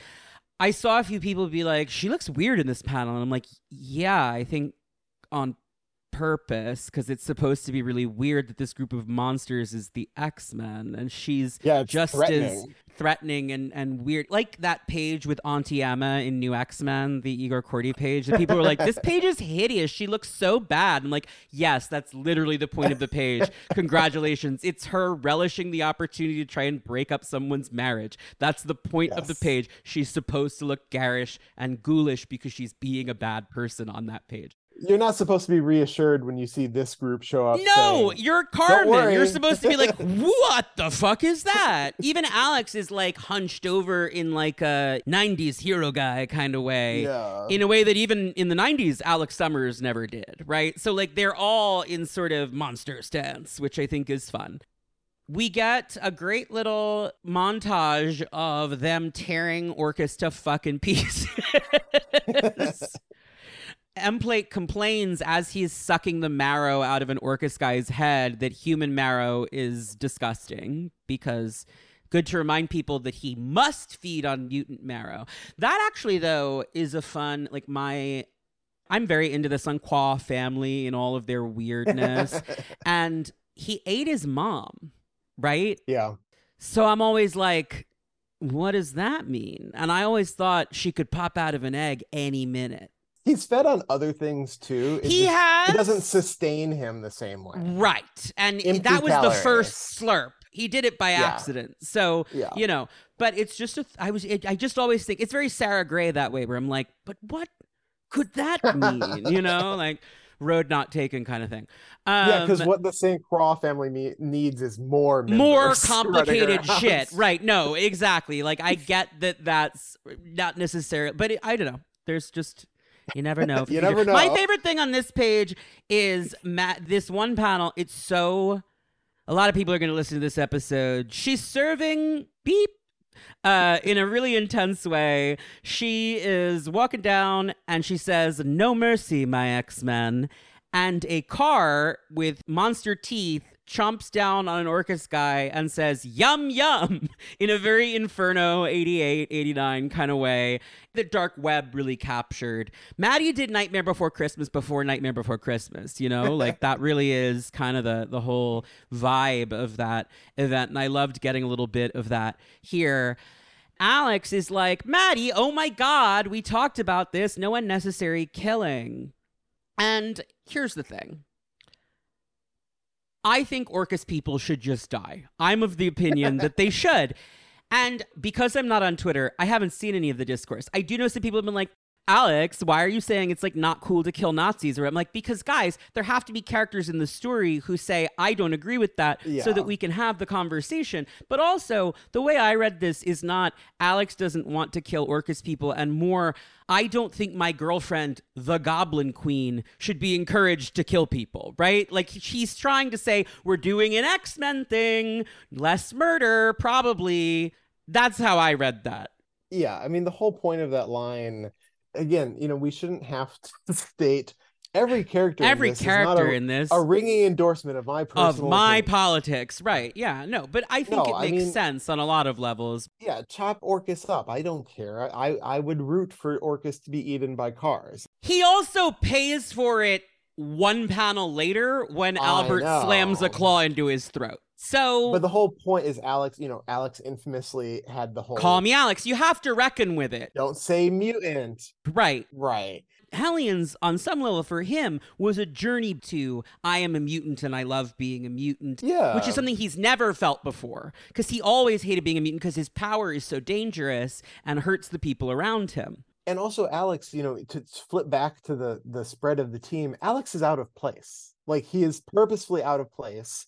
And Maddie is fine consorting with these people, but Alex wouldn't normally be palling around with Azazel and Implate. Not even with Gambit, really. Right. And so that is Havoc desperately trying to hang on to the illusion that this is a functional X-Men team. This is an X-Men team. It's fine. We're like being heroes. And Maddie's just like, Alex, I'm making people explode, actually. Right. Which is what she then does. I love this moment. So Alex is in a bad way in her arms. I mean, it's the kind of wound that kills you. Yes. So Whether or not he's dead, I think we don't know until next issue, but it looks pretty bad, is what I'll say. Hard to miss vital organs when you stab someone through the neck with 3 claws. Yeah. Yeah. She screams, Alex! And I really liked that because finally he gets the Scott! Because Gene and Maddie love a Scott! And Alex never gets an Alex. Even Lorna, when they were dating, doesn't really toss that many Alexes. Not like that, in that font from the Dark Phoenix saga, right? And as she's screaming and her eyes turn red, she spontaneously human combusts all the other Orcus soldiers there, which is great. Because here's the thing. No, I'm not Jean Grey. I'm not perfect. Sinister can say he never managed to copy Jean Grey. But what I am is the side of the Phoenix you really don't want to meet in a dark alley, and you're gonna be really upset that you did. And I love just watching them explode. It's just, it works for me. I also like, as a reader who really came of age in like the early 2000s, I like casual manifestations of powers, like the whole like Dragon Ball Z like charging up yada yada, not very cool to me. A character, flicking their wrist and doing something crazy, that, as someone who grew up with like Wildstorm and the Ultimate Line and New X-Men and everything, that's Al's been doing that really well with Storm in X-Men Red, yeah. where she's just like, I'm sorry, did you not understand who you were talking to? And we'll just like very casually do something really scary. Yeah. Jean is always great when she has a moment like that. That's sort of Claremont's 2 characters who get those godlike moments, right? And so it's nice to see Maddie get that moment as well here. But in a really upsetting way, she simultaneously telekinetically crumples Albert into a pretzel, which I enjoy, like without even looking at him. It's just happening over her shoulder while she cradles Alex and says, "You stupid, stupid man. Our grand debut, and you've ruined it." And Alex says, "Work." "Azazel, we've rescued these poor, vulnerable mutants. Take us home." Azazel says, "If you insist. So I'm having a lovely time." Personally, he's not German, actually. So I don't know. I don't know. I don't think that was German either. Fuck you. Azazel and Zero don't want to leave. Zero picks up Albert and takes him with him. Gambit says, "This an open invite, Red?" And she says, "Call me that again and you'll wish I left you for the Sentinels," which I like. Wait, we can't leave Warren, but they had to. They really had to get the fuck out of there. Warren also has already been taken to an undisclosed Orcus black site where he is brought in before 2 characters. The woman I don't recognize. Is she a new character? They both are. The guy is not. Okay, because this guy on the left looks a lot like Dr. Crocodile from Captain Britain. Oh, who I actually do like, but that's not. And someone was comparing this panel to when he showed up in the Warren Ellis Astonishing, and I was like, it kind of looks... So that's... Listen, sometimes characters just kind of look the same, especially in the dark from far away. No, they're both new, yeah. If it was Doc Croc, I was going to scream because you'd be crazy for that. That's crazier than Fantasia. That would be really nuts. No, not Dr. Crocodile. These are brand new characters. Okay, cool. Who we learn a lot more about in issue 2. He says to the security guy who brings in Warren, "I'd leave hastily if I were you. We get awfully excited about new toys, although I believe our guest might have her eye on this one." And the big finale splash page. "And the one true Goblin Queen finally come out and play?" Don't like that. It's the Maddie from Secret Wars who went full crazy. From Secret Wars and then from X-Men Blue. Mm-hmm.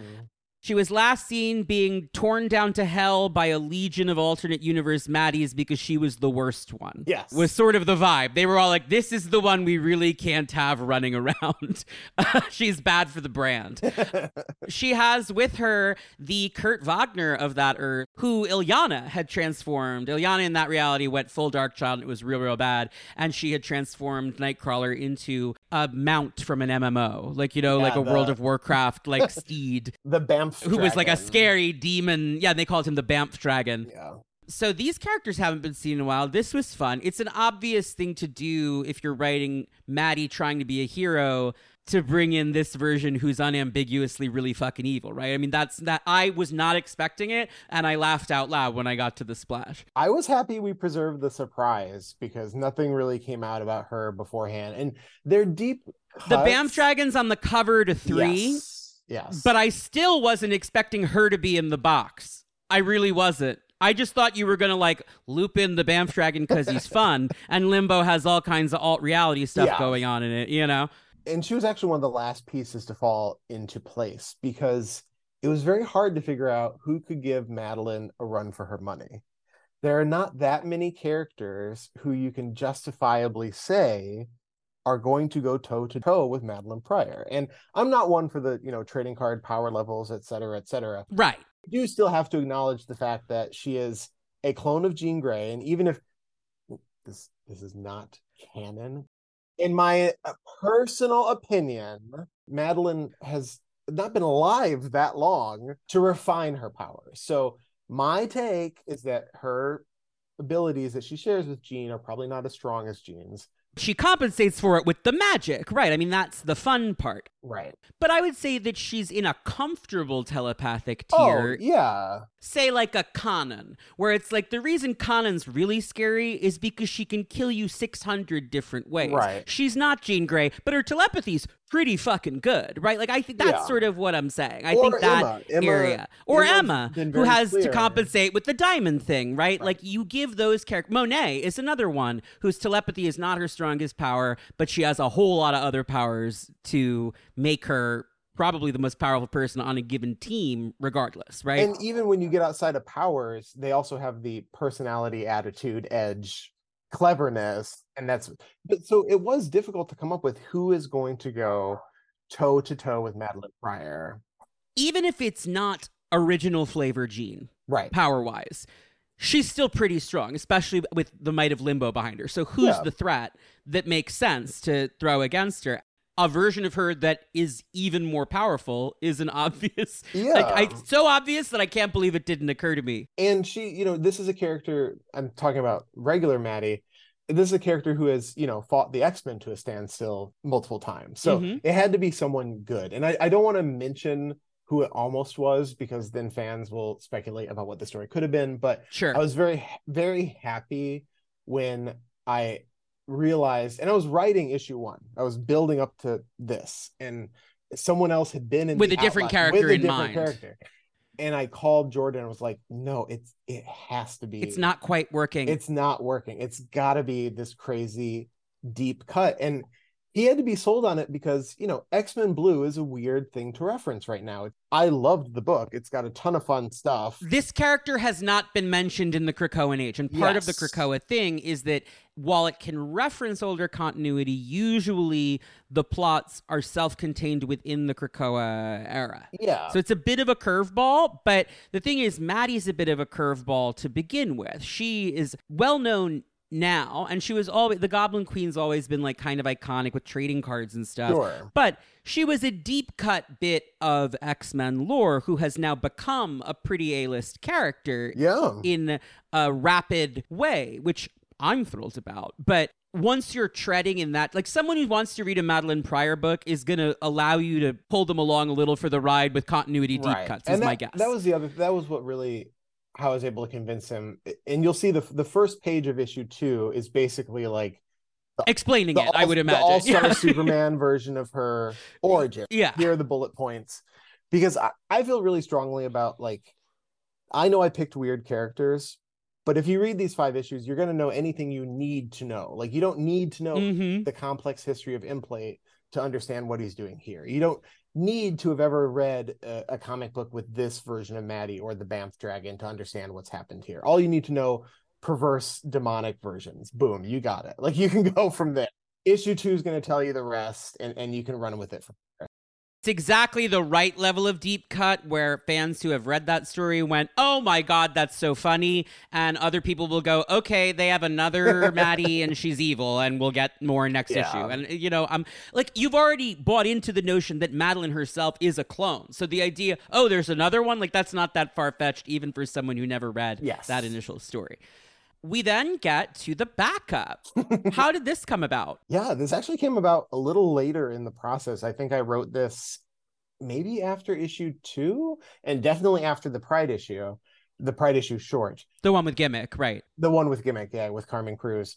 We wanted to make a big splash with the first issue, and we realized it's a very grim first issue, and it spins heavily out of dark web. So if a reader maybe didn't read that, it's like useful connective tissue to kind of explain what is the Limbo Embassy, what is this crazy status quo. Because as you said, you know, Maddie feels like a mainstay now, but for many years she wasn't. She was super dead for a long time. She would pop up to cause problems occasionally, but she was mostly super dead. And then half the time she popped up, it was a different character who wasn't her, and it's really go to the 18 and a half hour or actually you could just listen to Nate Gray. I get into it in the Nate Gray episode, but no, she's complicated. So it's good to provide more context. So we had these 10 pages, and I've done the more comedic work in other places, and you know, it's not full comedy, but I thought after it's funnier and it's a nice relief a little bit. It's also, if Alex is not going to play a significant alive person role in the next 4 issues, which I don't know whether or not that's the case,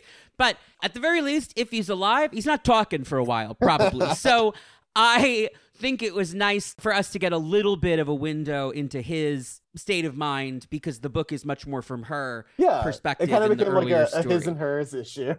Yeah, which is fun, right? So we get him and She-Hulk talking first, because She-Hulk helped them get all the treaties set up for the Limbo Embassy. She is a little annoyed, though, because Maddie hasn't been showing up to court, which I think is really funny. Not like she has a social security card, you know? No, exactly. She's like, I was made in a lab in Nebraska. Like, I'm not in the system. They're going to start asking me to pay taxes. Anyway, she shows up and drops a demon arm because she's been having demon uprising crushing to do. Alex Summers is a man in search of purpose, and we get like a whole week. It says up top, this is 1 week after the founding. So this is like right after Dark Web. Right, so after Dark Web. Well before the gala. But we're getting a week in the life, basically, of Alex Summers, and a week in the life of the embassy. Azazel greets him as the Queen's concubinus, which I thought was so funny. I was surprised they didn't make us cut that, but I guess it's archaic enough. Yeah, and like, you know, he's a guy. You can call a guy a concubine. It's funny because it's not typical, right? So they had a different word for that, if you're wondering. So anyway, Azazel is annoyed because he can't get into hell dimensions. This is an Amazing X-Men plot, as I recall, from the Jason Aaron Amazing X-Men. Because he has been banned from most hells, he's shown up here because Limbo is under new management to be like, hey, can I hang out with you guys? Which is funny. And he's brought Emplate with him, who goes, Maddie walks right in. She says something I think is interesting. I'm inclined to be sympathetic to Krakoa's unfavored first and last of the Neophem. Because clearly she's just like, we cleaned that shit up. Like, those characters from the Draco are not coming back. No, FYI. Very low odds. But it's also a nice flex of Maddie's growing knowledge of the occult. Because in the classic story, she's a warlock in D&D terms, not a wizard, right? Like, she makes a pact with a demon. It gives her certain powers.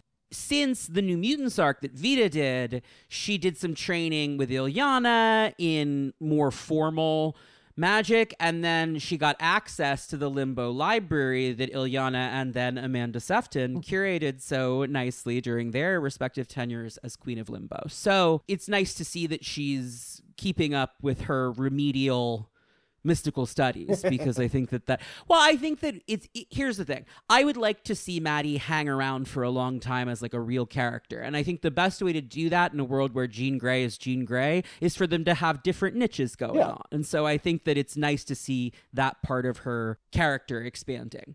It also gives her a lot of fun crossover opportunity with characters over on that end, like Doctor Strange or Wanda or whoever else, which I like.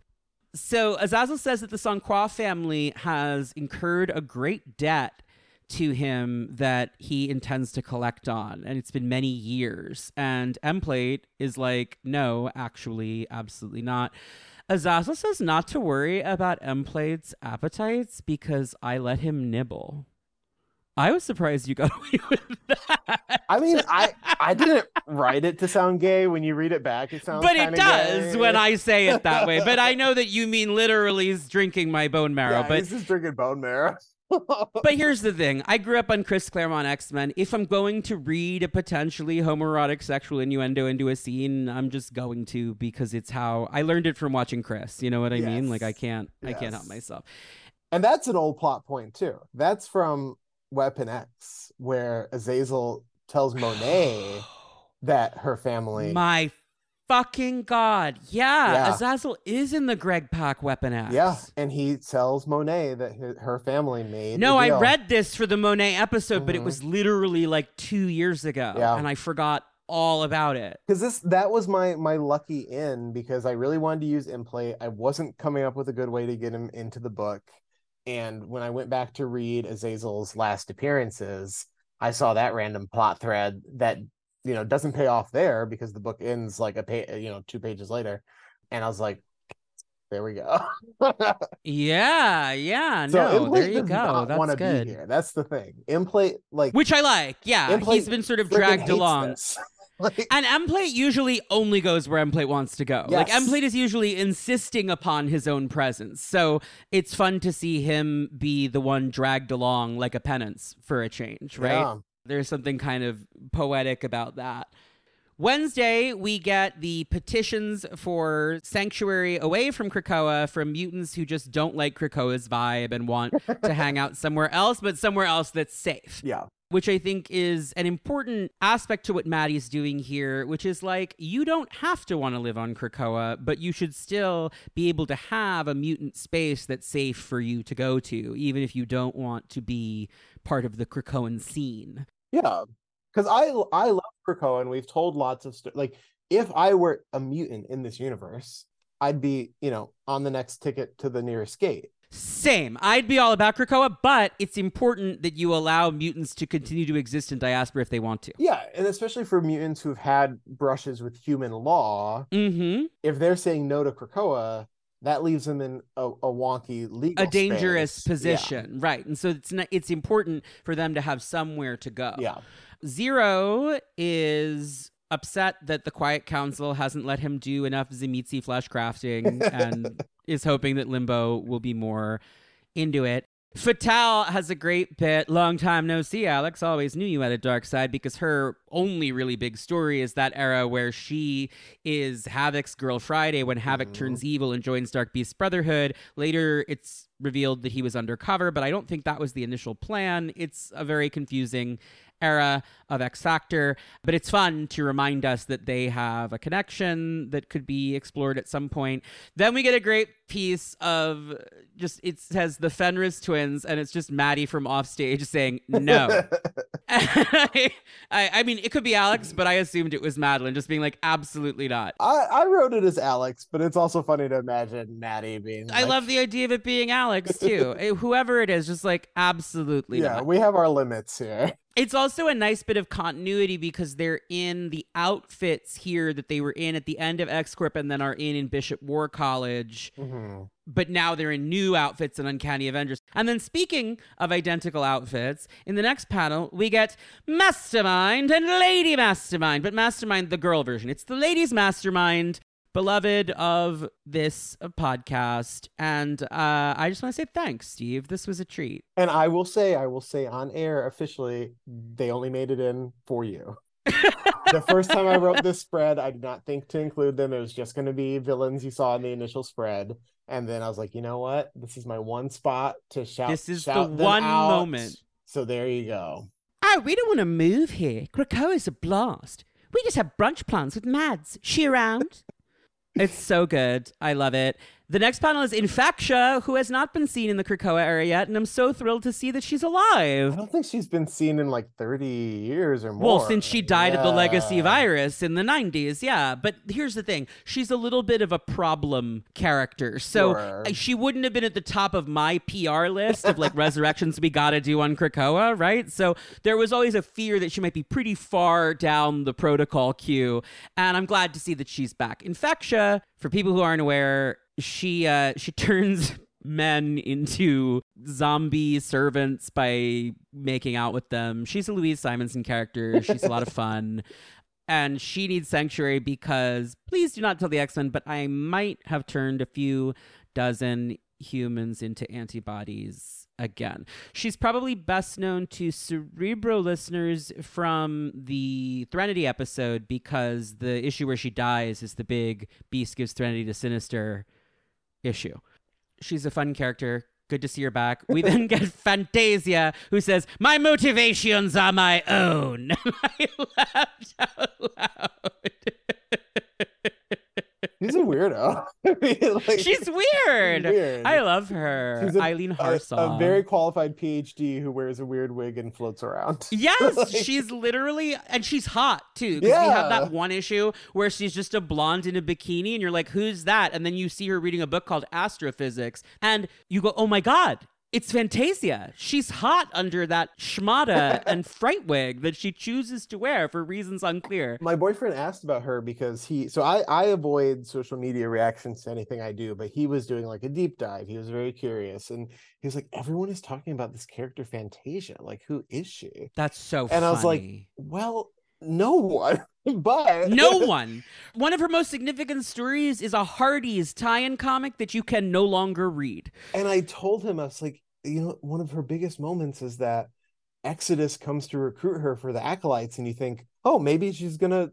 Oh, well, she said no. So and she decides to hang out with her gay friends instead. Yeah.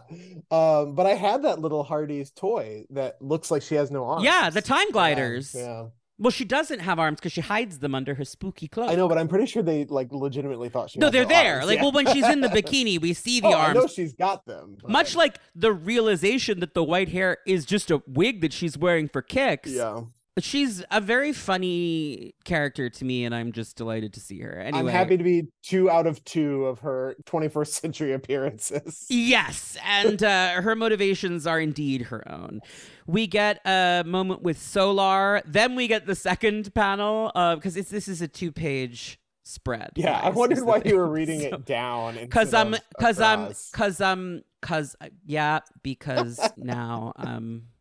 well, do you know why? I have a review PDF. copy that I got, and it's a PDF, and it's not done as the spread properly in this PDF.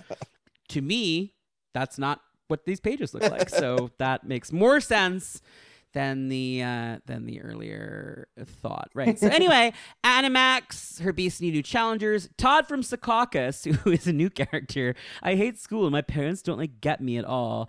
Alex gives him the number for a therapist instead.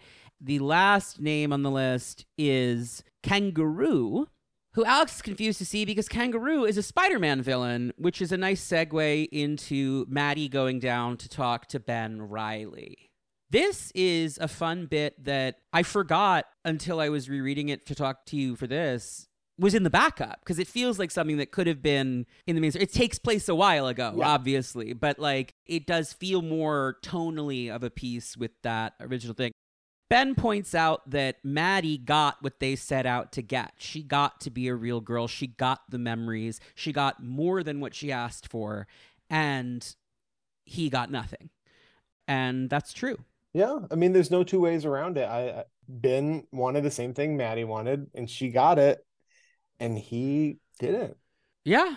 And that's going to pay off beyond me. Obviously, I would imagine in Spider-Man stuff. Zeb has plans, but I think that, as much as Maddie, I love Dark Web for Maddie, I think Ben's got a valid complaint here. Oh, listen, Dark Web is the vindication of Maddie. It's Ben's fall. Yeah. Ben has a long journey still to go on. She did it in 1988, and we've been trying to get her back. I mean, hopefully for him, it won't take him that long. I don't think it will, but you get what I mean, That's when we get the tee up for the Voices Pride issue story that is a prologue to Dark X-Men, where Carmen Cruz comes to the Limbo Embassy. Spectre and Grey Malkin are also there.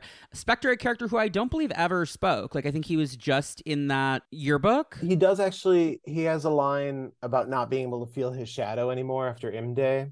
Right, after M Day. Yeah, because he's depowered. But we had never seen him use his power before. Right, because he only existed in the yearbook until he was depowered, which is like...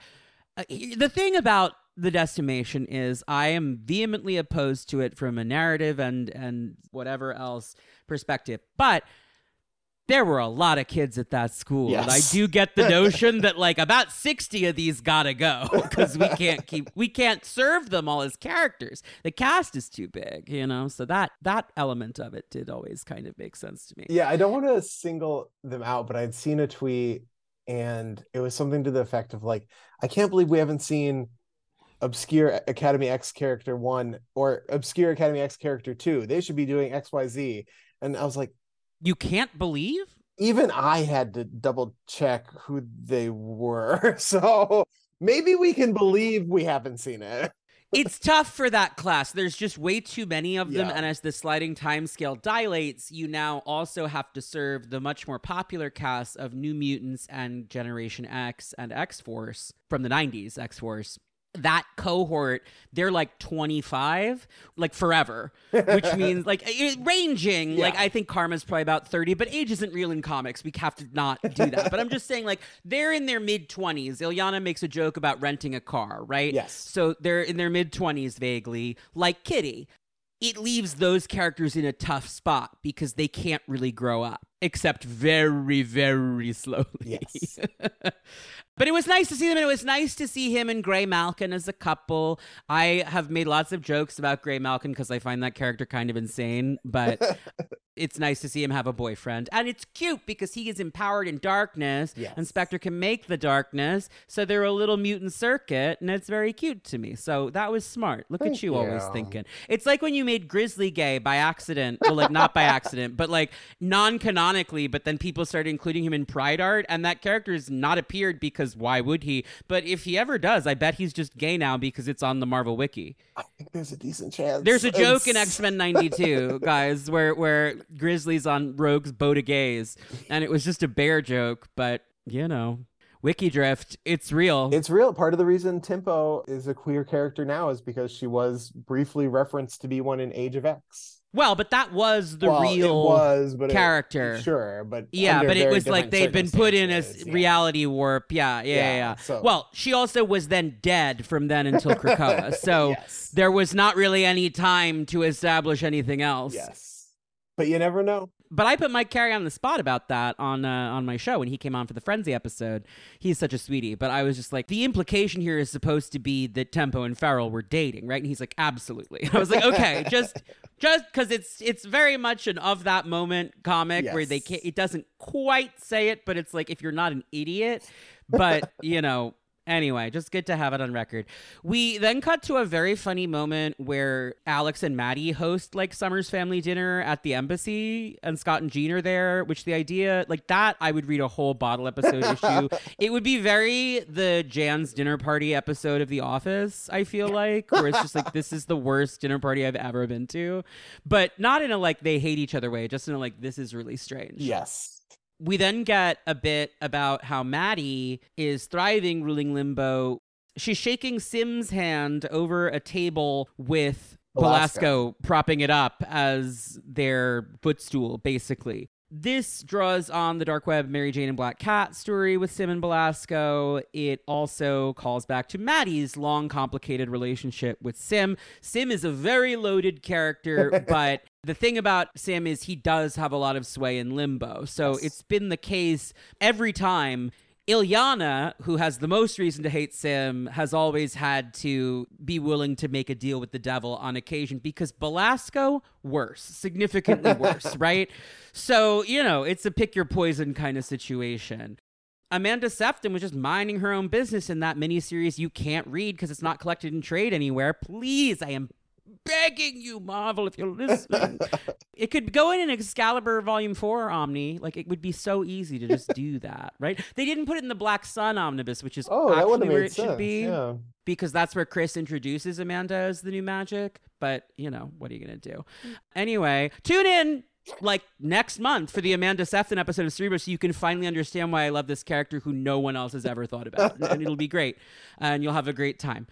Alex says that he's happy, and we get a great little hot spring moment that's, again, sort of a reflection of the Jean scenes that have happened on Krakoa in this idyllic paradise, right? So it's like the scene of Jean and Wolverine together in X-Force early in the Percy run.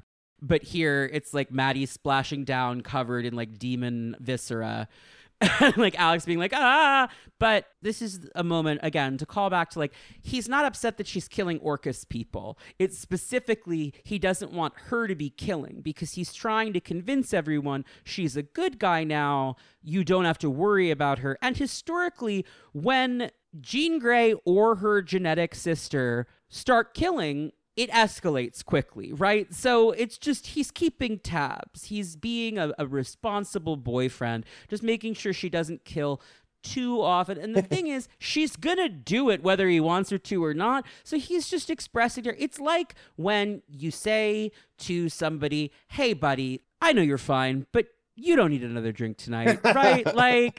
You don't need it right now. You don't need just, put it another down. disemboweling tonight. Yeah, I'm not saying you have a problem. I'm just saying you've done enough today. You can stop now. There's a really cute moment here where Maddie says, well, first she shushes him, which is funny because I just like when she doms him. But here's the thing. These 2 pages, I was a little conflicted because I am one of those really crazy people who truly believes in this relationship. I think they should be together. I think they are meant to be together. And I am a huge Lorna fan. Yeah. I think Lorna thinks they should be together. I don't think Lorna wants to go back there. You get what I'm saying? Yes. Nor should she. That relationship was extremely bad for both of them. Always. Every single time. They would get possessed. It was never, the War of Kings was the best time they ever had as a couple. That's dire. That's really dire. So, for both their sakes, I think Lorna should move on and Alex should really be with, I believe in these 2 crazy kids. And so I don't want to think that she doesn't love him just as much as he loves her, because I think she does. I think she's just kind of a crazy person and isn't great at expressing it, which I relate to on a personal level. So I appreciate that about them. My take is that these are 2 very complicated, flawed people, flawed in the sense of how they express their emotions or how they may approach certain things. I think they really do love each other, but I think the way that Madeline Pryor is going to love someone is not it's happy-go-lucky, easy. And the way her love language is acts of service, right. Let's say, right? But I think they really do love each other, and you see that in the first part of the issue where Alex is stabbed through the neck, and Maddie has a very vulnerable reaction for her. She's not composed and cold in that moment. She's literally on fire. So they do love each other. That doesn't mean their relationship is healthy or normal. I love them, and I just hope he's alive because, again, I'm not super worried. It's Fall of X, guys. It's going to be bad. These are beloved characters. I'm not enormously worried about will there be Havoc comics 10 years from now. I'm just not super worried about that. But I hope he's still alive within this story because I really like how you wrote them together and I'd like to see more of it. So hopefully we get a little more of it. I do understand it's a 5-issue miniseries, and I do pity the Orcus person who runs afoul of Madeline Pryor if that man is dead, because it's not going to be fun for them. It really is not. It's going to be less fun than it already would have been. And you were already getting eaten by a car, right? So it's about to get a little bit the Punisher style on some of these guys, I think, in the same way that Conan and Monet are doing that in Uncanny Avengers. And my favorite part of that issue is when they've just killed a whole bunch of people and they look at Steve Rogers, who's like, so, and they're like, are you going to give us a problem right now? And he's just like, absolutely not. Even Captain America is like, honestly, no, you ladies have a good time. Let's try to be a little more productive than this, maybe. Yes. But like, are we about to have an argument about what just happened? No, we are not. We're absolutely not about to have an argument about that. Steve gets it. Go off, Queens. Like, very that. That's a lot of fun. God, that book's all of the thing is, I'm just having so much fun with all this stuff that I don't even have time to like stop and be upset because it's also exhilarating, and also just because I trust the ride. I think it's gonna be a good time. I think this was like a kick in the pants for all of us. We got really excited about what we could do with this premise, and the kind of paces we could put these characters through. So I'm glad that seems to be communicated to the readership, who are getting like, yes, things got dire, and look at what look how we're responding. The note that it ends on, with Alex just looking at her slaughtering demons with her big scythe with a dopey grin on his face. Alex Summers is a man in search of purpose, and God help him, Madeline Pryor knows it. And that's when I was like, you better not get cynical with my babies, Steve. I think that it's good for them. You can love someone and still be kind of bad for them. Like, well, yes, and they're not. Neither of them is a saint, obviously. I just think, I think the future is a beautiful thing for these crazy kids if the world will let them. I think they might just make it. I think they might just make it. I really do. In the same way that I'm like, look, Scott and Jean are going to have problems because it's an ongoing comic, and if they were just happily married always, all the time, that would get boring really fast. And that's not to suggest that in real life, there can't be very interesting people who are happily married, or that you can't have a story where people are happily married. I just mean, when they have a fight, I think those kids are going to figure it out in the end. Sometimes she has to come back from the dead, but like, I think they will. I feel that these two, they have that. I just always feel like they're always gonna reorbit back into each other. And that's why if I'm Lorna, I'm like, I need a new love interest ASAP. Yeah, I mean, and I love this for you. I love it. Yeah. I never have to go to the Summers dinner again.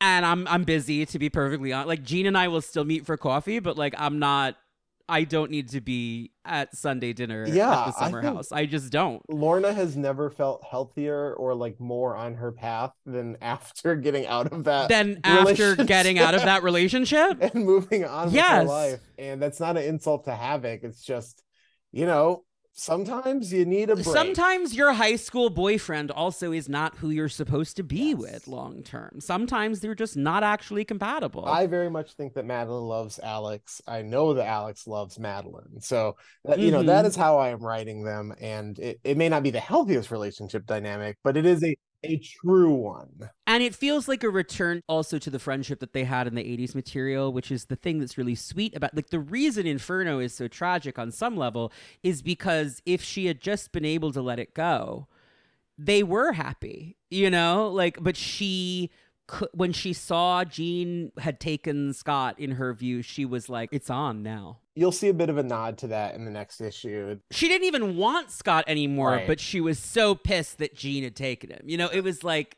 really?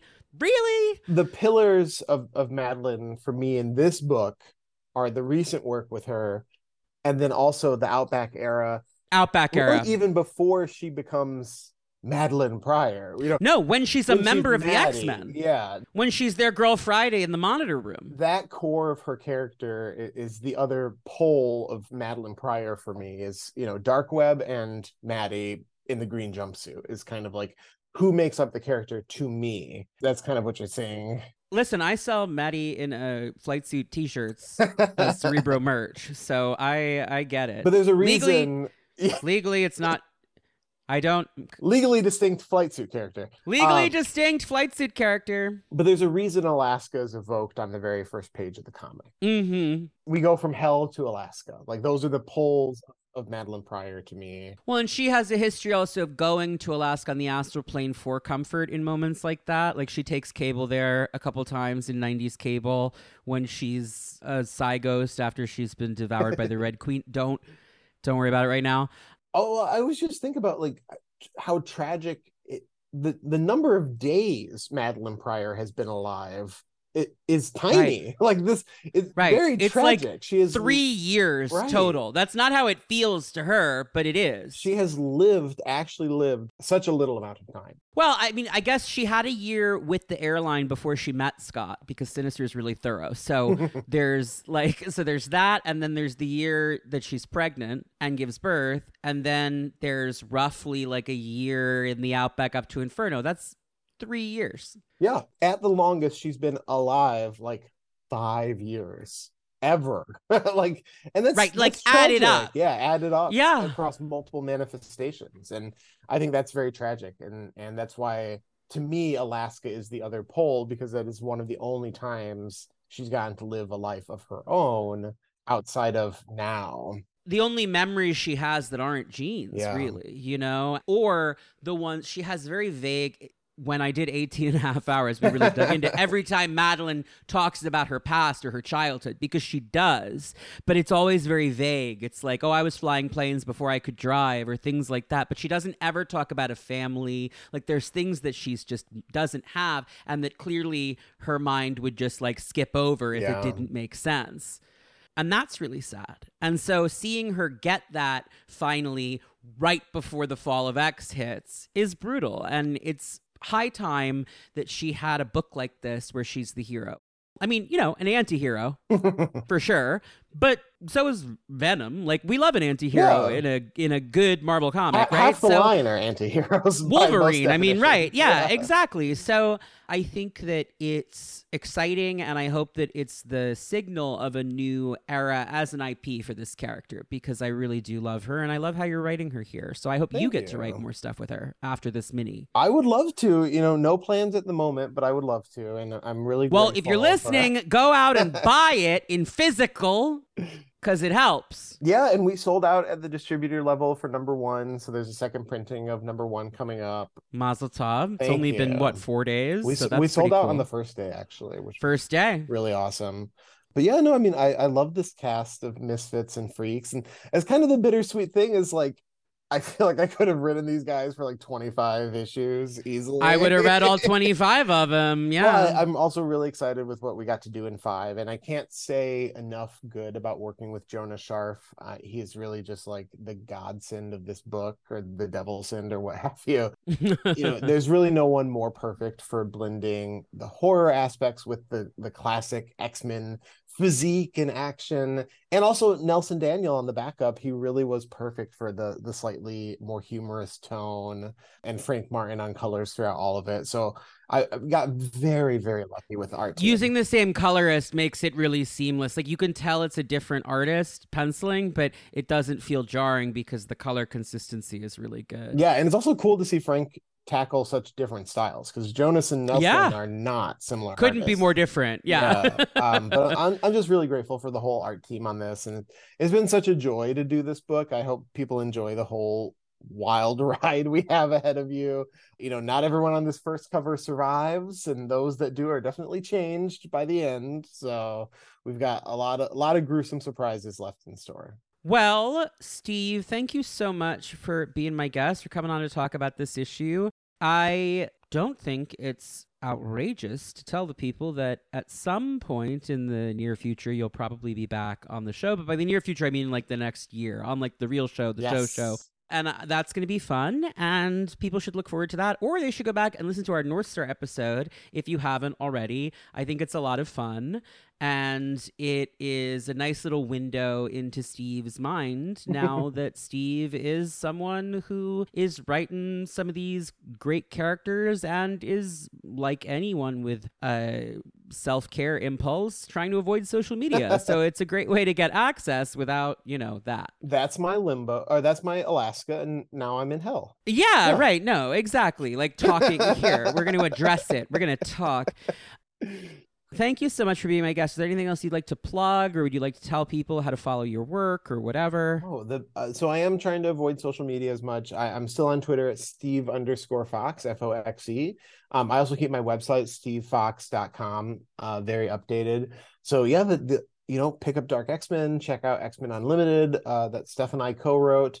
And also, I would love for folks to pre-order Spider-Woman. It launches in November. It's my first series outside of the X-Men office.